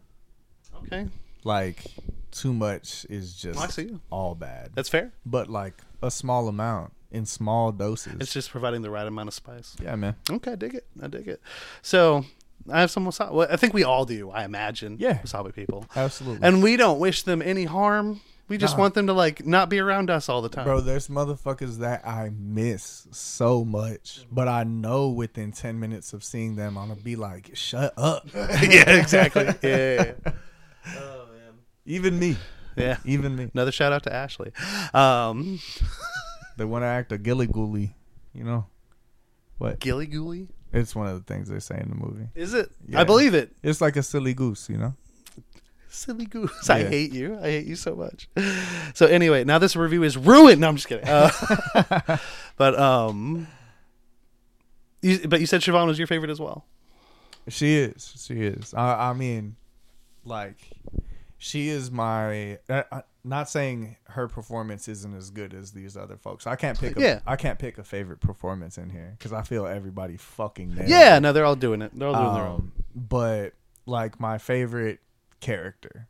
Exactly. Pretty much. Yeah. She's just so, again, she handles with such grace when Dominic comes up and like asks, like, do you think you could ever be loving a guy like me? You know? And the way she handles that was, I don't think like, I could love. I love you so much. Yeah, dude, she does really good. And she doesn't run away. She doesn't give any dirty looks. And she makes, this sounds small, but it's so important. She does not break eye contact. A bookworm to me as well is just very attractive. That's fair. And just so much about her, the way that she does care and that she did stick around for so long with him, because the same way that you get the feeling that Colm has a usual routine, and he's very content with it. Oh shit, how do you say his name? Colm? Podrick. Oh, that's right. Podrick.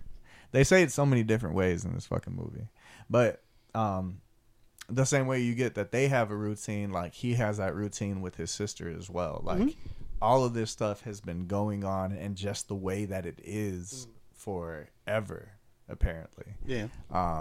So for her to stick around for that long, but then decide to do the right thing for herself, like that shit takes heart, bro. It's hard to do. And somewhat earlier in the movie, when you first start getting the issues between Porrig and Colm, Siobhan asks a very deep, important question to her brother. Do you ever feel lonely? And his answer is kind of funny, but when you actually think about it from her perspective, it's like, God, what a shitty brother, man. Oh, yeah. Because he's like, what is wrong with people? Because he's dealing with Colm shit, which you totally get. But then it's like, that's the moment where it's happening around him. Everyone's starting to change. Things are happening. Not everyone was as content with their lives as you thought they were. But you know who was content with Porrig's life? Who was right there living that same life with them? That is Jenny the fucking donkey. And that is when I was like, you know what? I don't care that this movie's balanced. I'm taking a side right now. God damn it, dude. So my moment of weakness. So here's another spoiler. By cutting off his fingers and just throwing them at the door, Jenny the donkey ate some of those fingers and choked. Yeah. To death. And I need you to understand, this is a miniature donkey. She's barely bigger than the dog you see prominently in this film. It's like little Sebastian. Exactly. Right. Bye, little Sebastian. Oh my God. Why he do even they took her always to have the to pub. die? I know, Why dude. do they always have to kill the And he took her to the donkey? pub and tied her up there, and like the dog and oh my God. Oh man. But I was so mad, and I little honestly was like right there with Porrig. I was like, go get that fucker. And I have so much respect. He gets to the house, he sees the dog, and it's alluded to, like, you know, it's filmed in a way to make you think, what's he gonna do? Because the shears are right there. And he pets her and says, you're the only nice thing about him. Yeah. And I'm fuck yes. It's like, why would I ever hurt you? Because I was honestly like, this is gonna be a double header. Oh man. Oh man. Yeah, no. I'm so happy that he didn't. Same. And because again, they plant the idea in your head. The way the script is laid out is just great. So well done. It's incredible. Yeah, this is character development and environment building, and just it's so well done. Absolutely. But as he's walking up to it, you know, Lady Death, Mrs. McCormick, is like, don't kill his dog. Yeah. And like, how did she know that? And we'll never know. The donkey We're not going to get any clear away. answers. I mean, she also, it sets you up because she tells him like there's going to be 2 deaths on the island that are not him and Colm. I think she says, hopefully it's not one of you two. I believe she says it's not y'all. No, I disagree. I think that she says, hopefully it's not one of you two. And then so you're led to believe that when he sets the house on fire, that he is going to die in there. Well, but then it ends up being Dominic in the river as the second. Fair, but so his I might be wrong, but his immediate response to that is like, "That's not nice," and walks away. You might be right.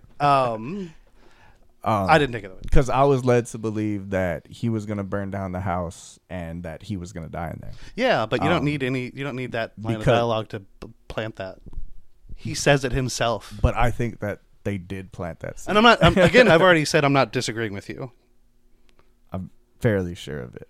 Okay. So, but they do a lot of that seed planting like that, like don't kill the dog. There's going to be 2 deaths, and just like setting you up with the most like straightforward foreshadowing. Yeah. And then like going the opposite way with it, and it's so well done. And like all I was saying is like even without that line of dialogue, it's filmed in a way to make you believe he was going to die in there anyway. Well, yeah. Because literally he looks in there, the house is on fire.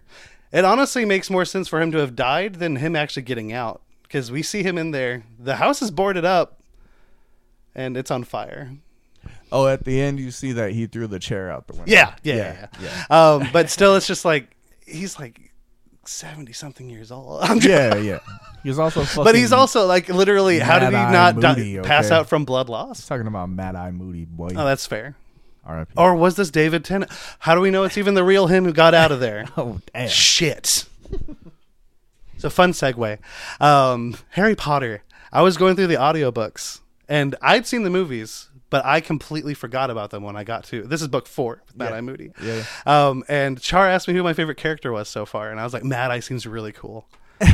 No joke. And because she could hear it playing, because I didn't have it going through an earphone when I was doing something. And she waited. She waited outside the room when it was about to be like the reveal. And it's like, it wasn't Mad Eye Moody. It's Crouch. It's David Tennant's character who filmed the movie. I forgot his name. Because he took the potion to turn into Moody for that whole movie. Right. I don't remember. Okay, I don't know. Yeah. But yeah, and I was just like, oh shit. And I remembered because literally the day before, people were asking me, because Harry Potter nerds are everywhere, who's your favorite character? And I was telling them too, Mad Eye Moody, and they're like, oh. I mean, he does. The real one comes back after that. Yeah, but literally, it's pretty the person short. who I'm saying is my favorite, I don't know Mad Eye Moody. Yeah. It's just like, shit, man. But yeah, just a fun segue that everyone got to enjoy at my expense. That's what happens with only a portion of information. And I feel like that's why it's important to explain these types of things when you're breaking ways with somebody. Yeah. Like, he totally could have just been like, hey, dude, I'm feeling like this. Yeah. And because of that, I feel like this would be the best solution, and I need you to get on board with this if you care about me. Mm-hmm. But he cut off his fucking fingers. He did. The way that stump looks, bro. Like, especially when the whole... Yeah. When it's like... And dude, dude you see the different just cuts in it. walking You while can it's tell dripping. He just cut like one at a time and stuff, and he's just not giving a fuck. It's just walking And the down dog the was shit. sweet enough to try to prevent it. Oh, that I tries to laughed pull out it loud. When you asked me if I laughed at this movie, like Yeah, there was a couple of times, it's but funny. that shit got me like raffle. Raffle. Welcome to the early 2000s. Roll a raffle. Oh my god. Rolling on the floor, laughing for people who've forgotten that dead language. Ernest, do you think it's okay to tell people that their father got run over by a bread fan? Oh my goodness, bro! That's how my mother died. Yeah. Oh, so good. Fuck. That was amazing. I bet it's the same fan. I also love that when he explains what happened to Dominic, that Dominic like gets like rightfully pissed at him. Yeah, he's like, and I thought you were the best of them. Yeah. I thought you were like the nicest guy or whatever. And I love when he gets drunk and decides to go off on him. Yeah, and it's kind of like undercut by how I love Colin's response being like, I actually almost kind of regret not talking to him. That's the most interesting he's ever been. But what he talks about there is like some real shit, or what the conversation that they have, that back and forth, and he's like, nobody's gonna remember you for being nice. Exactly. And I feel like that's bullshit. They both have yeah. I'm obviously gonna take one side. No, but like that's the thing. Like he's very broad with it because he's talking about in the span of history. Colum is, but then. And it seems, because the way he responds is like, he seems like the smaller child in the situation.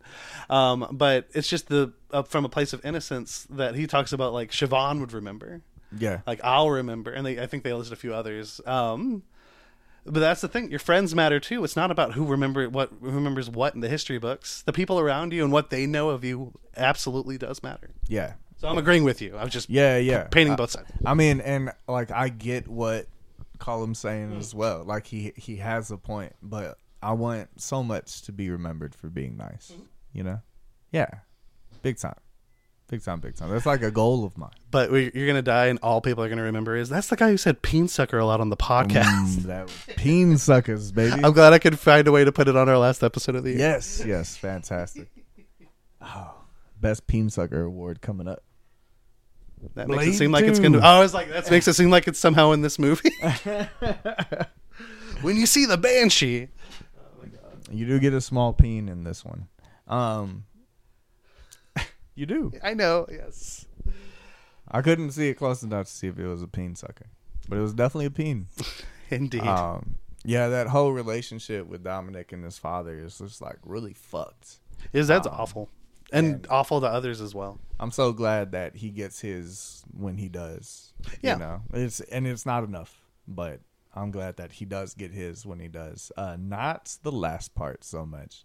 Because again, like Dominic is a pretty off-putting individual. He is.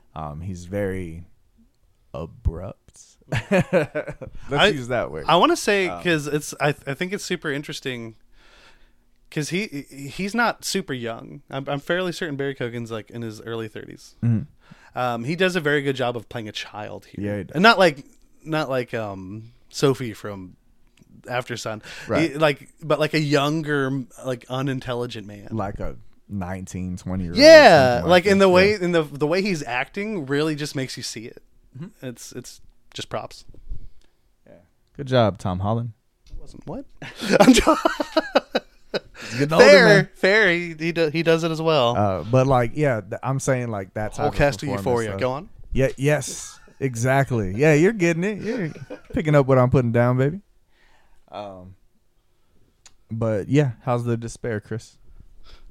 Let's come back a bit. I love the conversations. Like, so I have a specific quote here, from that interaction. I think it's the second one, but it's Colum talking to the priest about feeling bad about accidentally killing the donkey, and it goes. And the priest responds, and I was so mad at him because I'm like, this is a small animal that died, you bastard. And the priest responds back with, do you think God gives a damn about miniature donkeys? And then Colum, and I think this speaks so much about not only his character, but just a lot of this movie. I fear that he doesn't, meaning like doesn't care about miniature donkeys. And I fear that's where it all starts to go wrong. And I'm like, oh my God, it's wonderful. Because if you look at that, because obviously, other than for Porig, the miniature donkey dying is probably a small thing. Trying to cut somebody out of your life for some would be a small thing, but if you don't consider the perspective of the others that it's impacting, it becomes a bigger thing. Right. And like, it's just, I feel like that layers on top of what's going on here. And maybe that's him starting to realize he's gone too far. Right. And obviously, bro, it's too late. Bye to your house. But not bye to your dog. Oh, so much respect. But he was so down to like lose his house. He was. Because of what he did. Yep. Like he definitely felt that remorse. Yeah. I also love when he gets punched out by Dominic's dad and he like picks him up, puts him on the wagon. Porig when he gets punched. Yeah. And he makes sure that he gets there safe. Mm-hmm. And it's a very sweet moment. Sends him on his way without saying anything to him, like, I don't fuck with you anymore, but I fuck with you. Yeah, like I don't, and it's like we were saying earlier, like we don't want these people, maybe we don't want them in our lives all the time, but we don't want anything bad for them. Yeah. Like, dude, live your life. I hope you succeed. I hope you have the best life ever. Right. Just out of my bubble, bro. Just do it over there. Yeah, do it over there. Do it over there. Do you want me to take my beer outside, or you can take your beer outside? Oh, man. But there's a lot about relationships here. I love it. I just love this movie. It's deserving of all the talk it's getting. Colin Farrell, excellent as always. Yeah. As is fucking everybody else. Yeah, no, absolutely. Brendan But Gleeson, yeah, wonderful. I definitely see like how he's a standout because you buy into his dimness so much. Yeah, and like so, and then those like you were talking about when he gets drunk and he gives like his rant and whatnot. It's almost a different character. Yeah, and he does it so well while still being that first guy. Exactly, Yeah. and then we get to the end, and it's just a villain origin story, and So- he's playing that really well too. Would you say that they end up being frenemies? Maybe. It's not my favorite word. No, but I get what you mean. I feel that it applies here I don't think they ever go back to what they were. because he's like, this shit is just starting, Exactly. and But I don't then think he's gonna build. I don't think like say Colin builds another house. I don't think he's gonna just go burn that down again. But then he's like, thank you for watching my dog for me, and he's like, anytime. And he like stomps it sounds like away he's all holding that himself stuff. back a little bit, like he Yeah. didn't mean to let that out. It's so cute. It's adorable. I love this movie. I think it's safe to say we can get into our final thoughts here. Sure. Ernest, what are your final thoughts?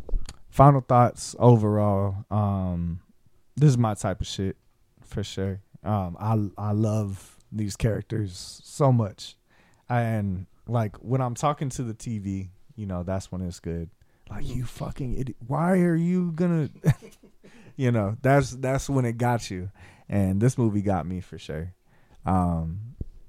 Again, it's a bit slower on the burn, but it can be such a good thing if you let it. If you just invest yourself like in this story and just go along for that ride and see where it goes, like it's a good time along that ride for sure. I love the performances in this, and I love Siobhan. And we wish her the best. And man, that scenery, that music, everything that goes along with it for sure. It's gorgeous. Yeah, It's absolutely great. gorgeous. It's a great movie. I think it was an apt comparison when you brought up, because like this is great cinematography, but like when you brought it up with Aftersun and just how they use great cinematography, but in a different way. Right. Like there's just sometimes you do something different, and it's not to diminish what we think of one, but it's just just to give props to your point. I won't do it again. 'Cause I hate you. Ever. But I love this movie. There is a war going on in the background, as we've kind of touched on already. It's almost like a foreshadowing of what's going on between them, because we don't know the specifics. And also, me and Ernest aren't history majors, so if there's something we just don't know, because they say Civil War, and it's obviously around Ireland. The NRA. I have no idea, Yeah. and it's all we see is explosions and hear them. Just every once in a while. Yeah, and it's like off in the distance. It's never at the forefront of what's going on, and I love that because what was it? Pinocchio is another story. Like, there's a lot you can do with war as your backdrop, Right. and like, there's a way to utilize it without it making a war movie, and like, I think those are the best. We've seen a lot of like around war movies. Yeah, This year. our first. Oh, we'll get into it later. But Pan's Labyrinth. Yeah, man. Like, shit. Throwback, baby. But I wanted to bring up one other quote I had notated here. It's from pretty much the end of the movie, when everything's kind of happened. And Colum says, "I think the war might be over. Haven't heard any explosions in a minute." And Colin Farrell. Why did I call him Colin Farrell now? Made it the whole It's way. better than calling Zendaya Euphoria. But Porig, You gilly gooly. he brings. God damn it! You're gonna try to utilize that now. That's my word, dog. God damn it. He says some things there is no moving on from, and I think that is a good thing. And that's the last like serious thing he says, because right after that, Brendan Gleeson. Why the actors' names? Oh my goodness. Respect to Euphoria. them. The Banshees. Colum. Banshee said. That's when right after that, Colum says, "Thanks for watching my dog," and then like unintentionally, no problem, anytime. It's great. It's great, and then he just tries to walk off all serious. I don't think they're ever going to go back to what they were. I would love to think that they would, but too many fingers and too many animals have been lost. But maybe there is some type of peace that comes after. We didn't touch like heavily on it, but I do think a lot of it does come with, obviously, with Porig being complacent he's not a super young man, but he is quite a bit younger than Colm. So maybe he just hasn't gotten to the point where he's thinking about his last days on Earth. Because I'm not old, but I definitely have thought about it more than I did when I was like 6. So I mean, it's just a natural progression, I believe. Right. And then of course, Colm is an older man, and sometimes you just got to think, what do you want to leave behind? And you want to leave behind kindness. Yes. And that's an absolute joke. I'm just kidding. No. Oh God, I wanted to say that so seriously. That is a very sweet thing. We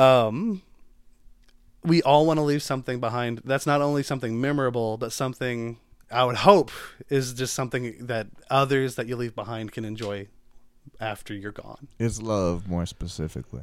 But with that comes kindness. Okay, you have to pick. We'll get into it later. I'm just kidding, man. I pick love. I choose love every time, Chris. I choose love. I'll take love for 400. But this movie's great. It is definitely in the awards conversation. I can't wait to continue with our 2 movies next week. A lot of heavy hitters. Some bangers, baby. But we are going to take a quick break, and then a little differently, we're gonna be ending the show with some of our favorite things from the last year, because this is our last episode of the year. Wow, what a journey! Yeah, it started as a one-man show, and it ended with what I wish was a one-man show. But we will be right back. All right, and we are back. Going to be taking a look back at what a year, the first year of our podcast, the Life is Storytelling podcast. It premiered. And I'm putting this as the premiere date because it's the day the first episode was put out, July 2nd.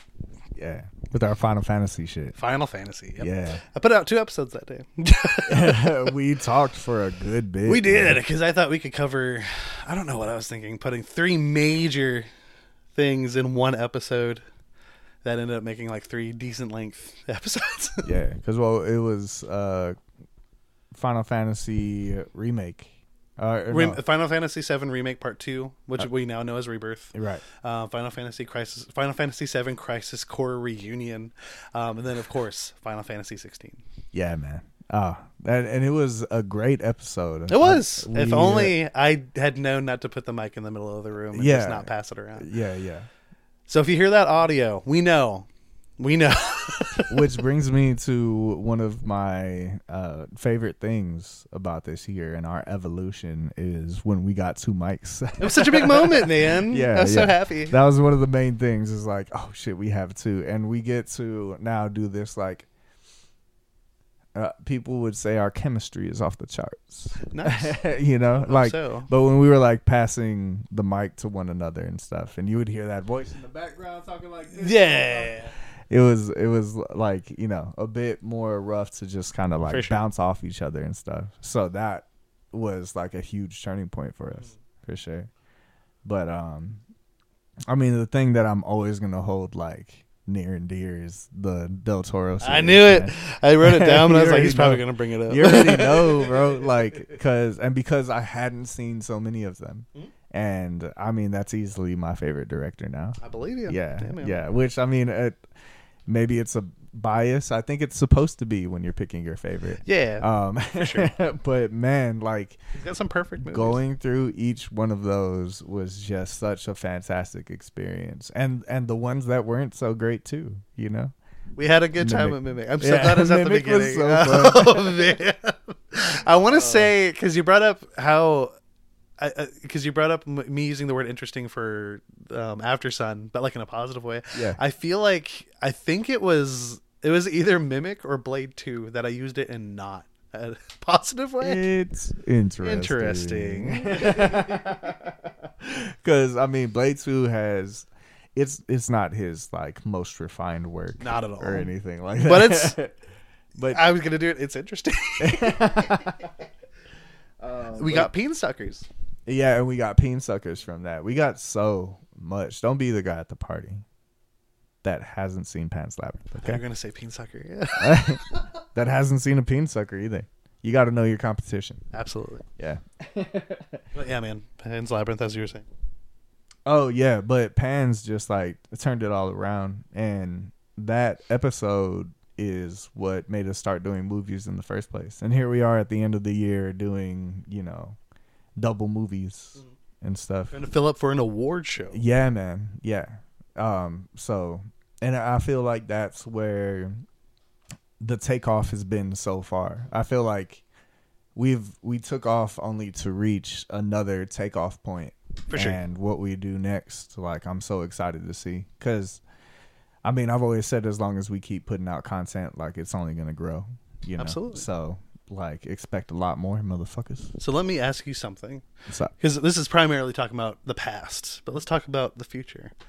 And I want everyone to know who's listening to this, I have not prepped Ernest for this question. So this is going to be on the spot. Yeah. He looks nervous. It's not that big of a question. Off the top of your head, if it were up to you at this moment in time, who would the next movie series be? Oh, you motherfucker. We've talked about a couple of them. We talked Tarantino, Coen brothers. Shit, man, it's tough. It's real tough. Tarantino seems very intriguing. And because some of those are like some of my favorite movies. That's fair. I think most people probably have at least one Tarantino movie up there. Yeah, Pulp Fiction is very top of the line for What's me. that one? It's hard to explain what it's about, actually. It's about a lot. It's an absolute classic. But and Inglourious Bastards. But like, yeah, see, we got stuff like that. I think I'd go Tarantino right now. That's what's popping into my mind. I got you. Right And now, like, so I tried to word it as best as I could. Like, this isn't a set in stone thing. No, yeah. And what about you? For me, so Tarantino's the one that like I'm always down for. But looking into next year, so there's one I know we're going to do because I know it's going to be super fucking easy because I found out she only has 3 movies. I want to do a Greta Gerwig movie series next year. What are her movies? I'll tell you the new one. What is it? Barbie. Oh, shit. Yeah. I actually forgot the name of her first movie because I just found out it existed like last weekend. But she did a movie I brought up with you multiple times. A great A24 flick, Lady Bird. Oh, that's right. And then she did the most recent iteration of Little Women, which is also very good. But again, 3 movies, that could be like the week before we watch Barbie. But outside of that, like if I'm looking at like a full filmography, I love Greta Gerwig. Not to say hers isn't full, but it's just she only has a couple in there. And I'm so excited for Barbie. Yeah, man. Going off of my favorite directors, I have a movie that is slated for next year because I would kind of like to capture that light we did with Del Toro. Because I want to bring up, we did not plan on Pinocchio this year. No, yeah. We had no clue it was coming out yet. And then we had even less clue about Cabinet of Curiosities. Right, yeah. What a perfect start. But I would think maybe Christopher Nolan is one because he has Oppenheimer coming out next year. And then somebody who is absolutely one of my favorites is David Fincher. He's supposed to have a movie with an actor I haven't seen in a minute, Michael Fassbender. Yeah, coming out next year. Those are just my top picks right now. And Tarantino's supposed to have a TV show coming out next year. Oh man, or it's supposed to start production. One of the two. I wonder what that's gonna be like, though. We'll see. Yeah. And he says he's only doing one more movie. And because I did finally watch Once Upon a Time in Hollywood. I remember that. Yeah. I'm so glad. So now you've seen all of them, yeah? Have you seen Jackie Brown? Yeah, I've seen Jackie Brown. Jackie Brown's good. That's a great fucking movie. I know a lot of people put it like as their lesser, because it's definitely different. But it's I think it's very good. Yeah, it's still up there for me. I also loved our anime episodes, man. Yeah. Dude, I can't believe I didn't write that down. We got to have our Dragon Ball episode specifically. And then because like with movies, we talk about so much like with movies, but when we get to talking about anime, it's just us nerding the fuck out. Absolutely. And like have the excitement of us not knowing our list, and then it's like, let's just review Hunter x Hunter. Yeah, dude. How great. Let's just talk about Hunter x Hunter for an hour. Okay. That's so good. Yeah, fuck it. What a moment, man. I was so happy. Oh man, but One Piece and the Dragon Ball episode was so much fun. Like, Yeah, man. Because of that Dragon Ball episode, I was like, oh, I had forgotten that I love that show. Because it's so far from like being any kind of perfect. Our first segment was just us nerding out about Dragon Ball and what it's meant to us. Yeah. Like we talked about that for like an hour. We did. So I mean, yeah. I'm fairly certain I summarized like every arc of Dragon Ball Z. Like, oh my god. And then like explain the plot of GT. So Goku's supposed to be only alive for 24 hours, but these episodes are like 40 episodes. It's wild. It's wild. But we have come so far from Prey, which is the first official review, because Pan's Labyrinth was in the back half. Right. And not only that, our first new release. And look at that. And it was so good. I will still say, great movie. I love when me and Chris disagree. It's like one of my favorite things.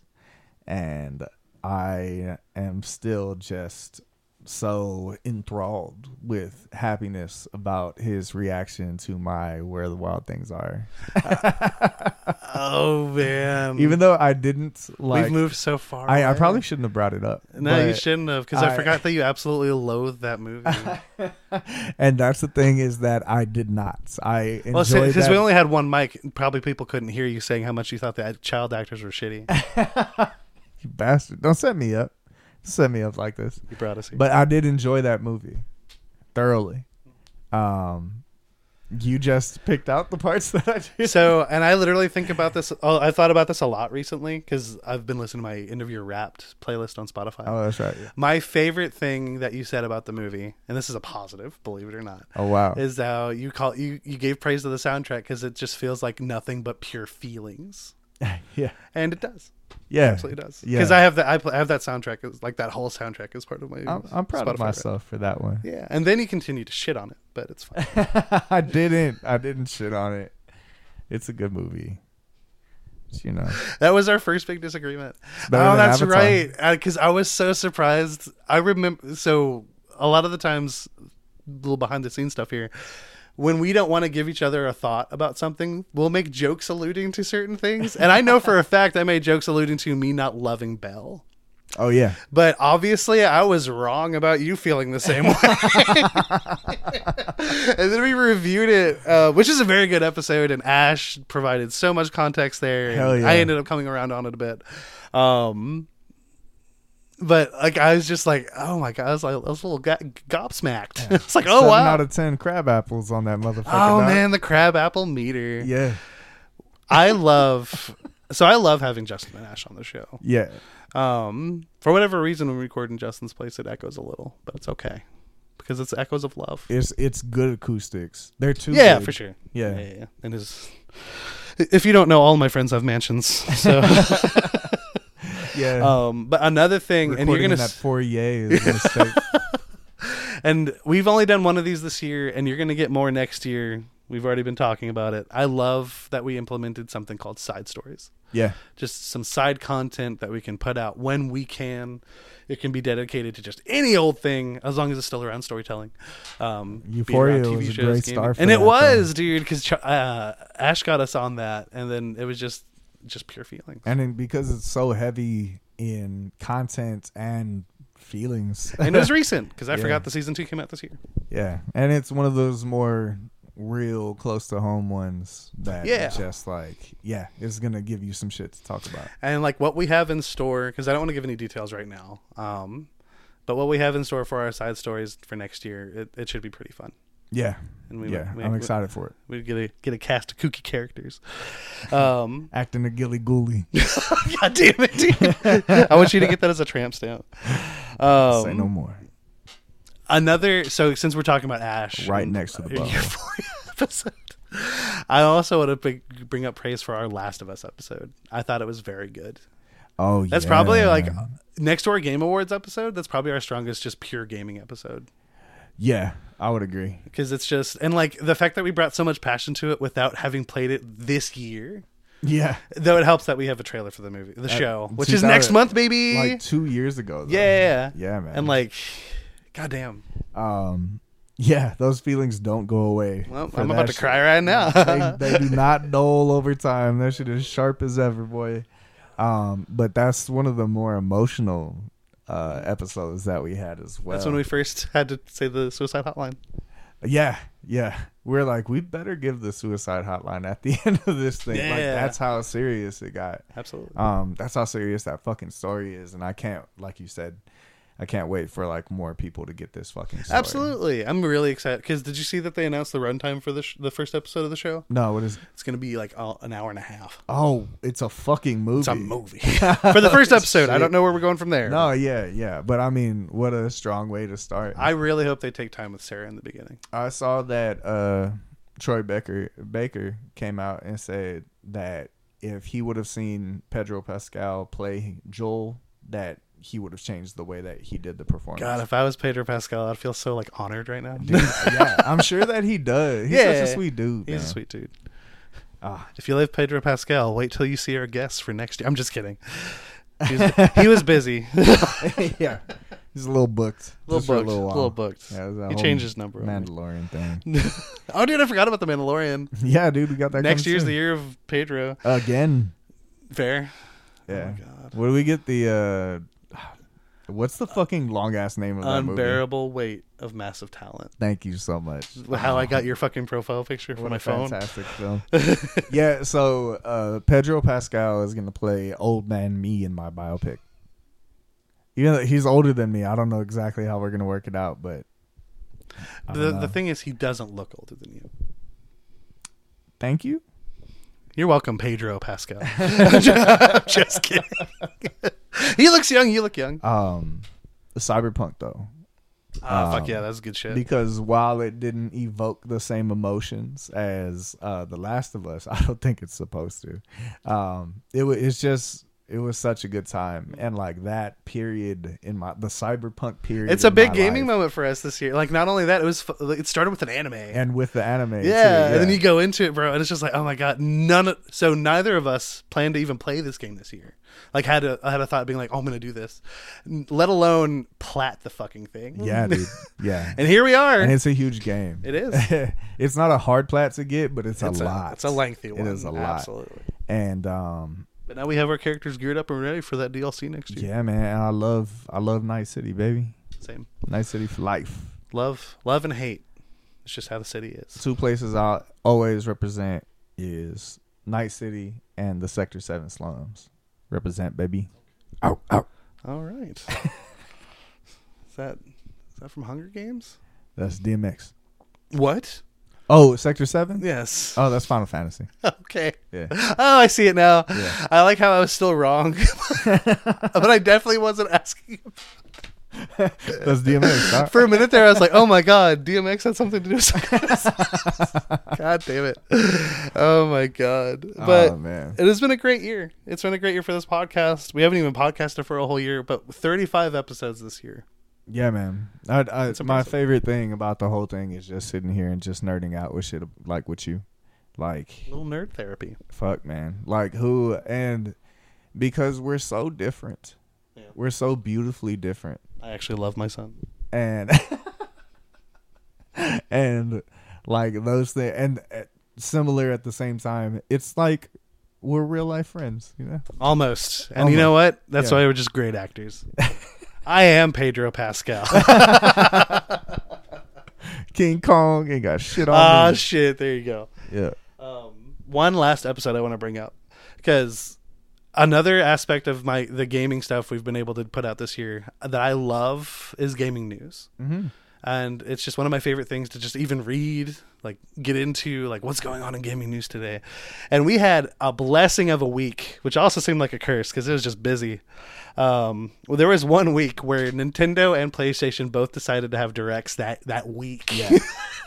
And that was like a 4-hour episode because I'm like, guys, we're going to go over this shit. And he was like, we're not going to go over every single one. We're not going to watch every single trailer. And then Justin wanted to watch every trailer. Ended up watching every single trailer. We ended up talking about every single game. And then even the ones that we didn't think we'd be talking about, we talked about for fucking who knows how long. Oh, man. But I love it. And like, where is that game, bro? I don't even remember the name of the Everything game. Yeah. I don't know. We're supposed to get more updates, man. Which is pretty much what supposed to come out at this point next fucking year.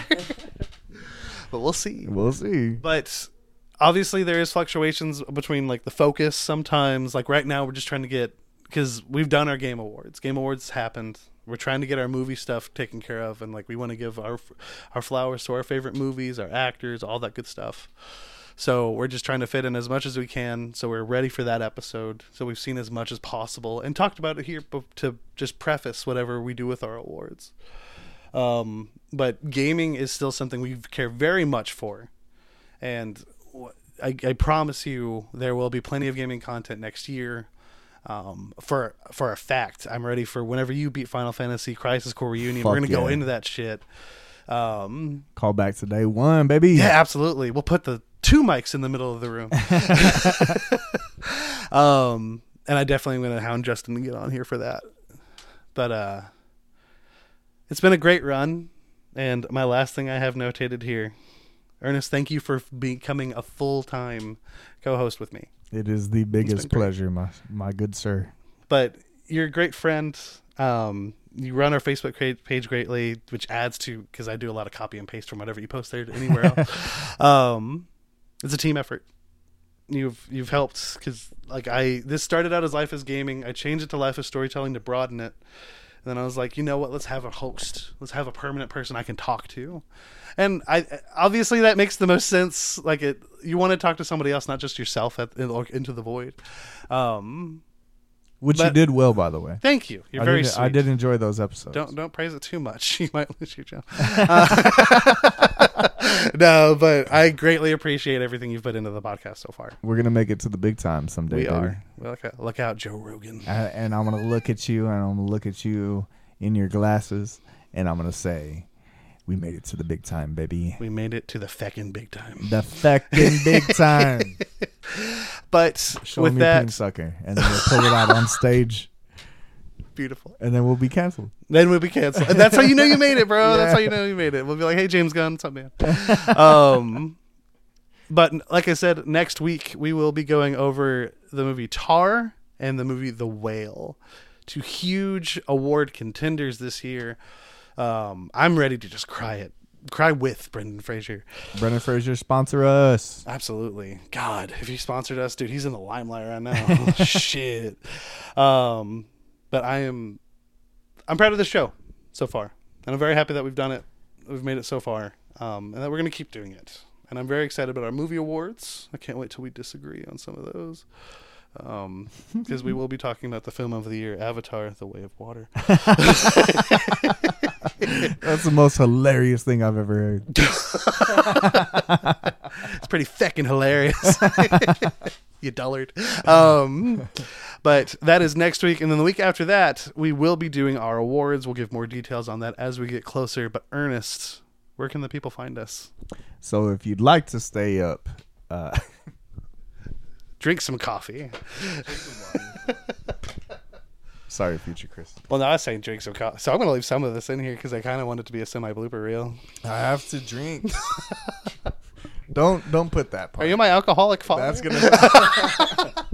I'm not like that anymore. Thanks. Papa.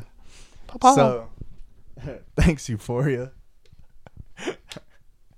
Anyway, don't be a gilly gooly. Follow us. What if that means something horrible? I don't know, dude. I hope it isn't. I was like, if let us know in the comments. Yeah, if I've been making a mistake, please reach us at lifeisstorytelling@gmail.com. We appreciate any and all feedback. I love the tone change. It's great. And you can definitely keep up to date with the show by following us on all of these social medias out here. We're on Facebook, we're on Twitter, we're on Instagram, and we're on Hive. Please give us a good follow. We love you, and delay Forspoken. Yes, you should delay Forspoken. This is our last episode of the year. I do hope everyone had a great holiday and has a great new year, and we'll see you on the other side.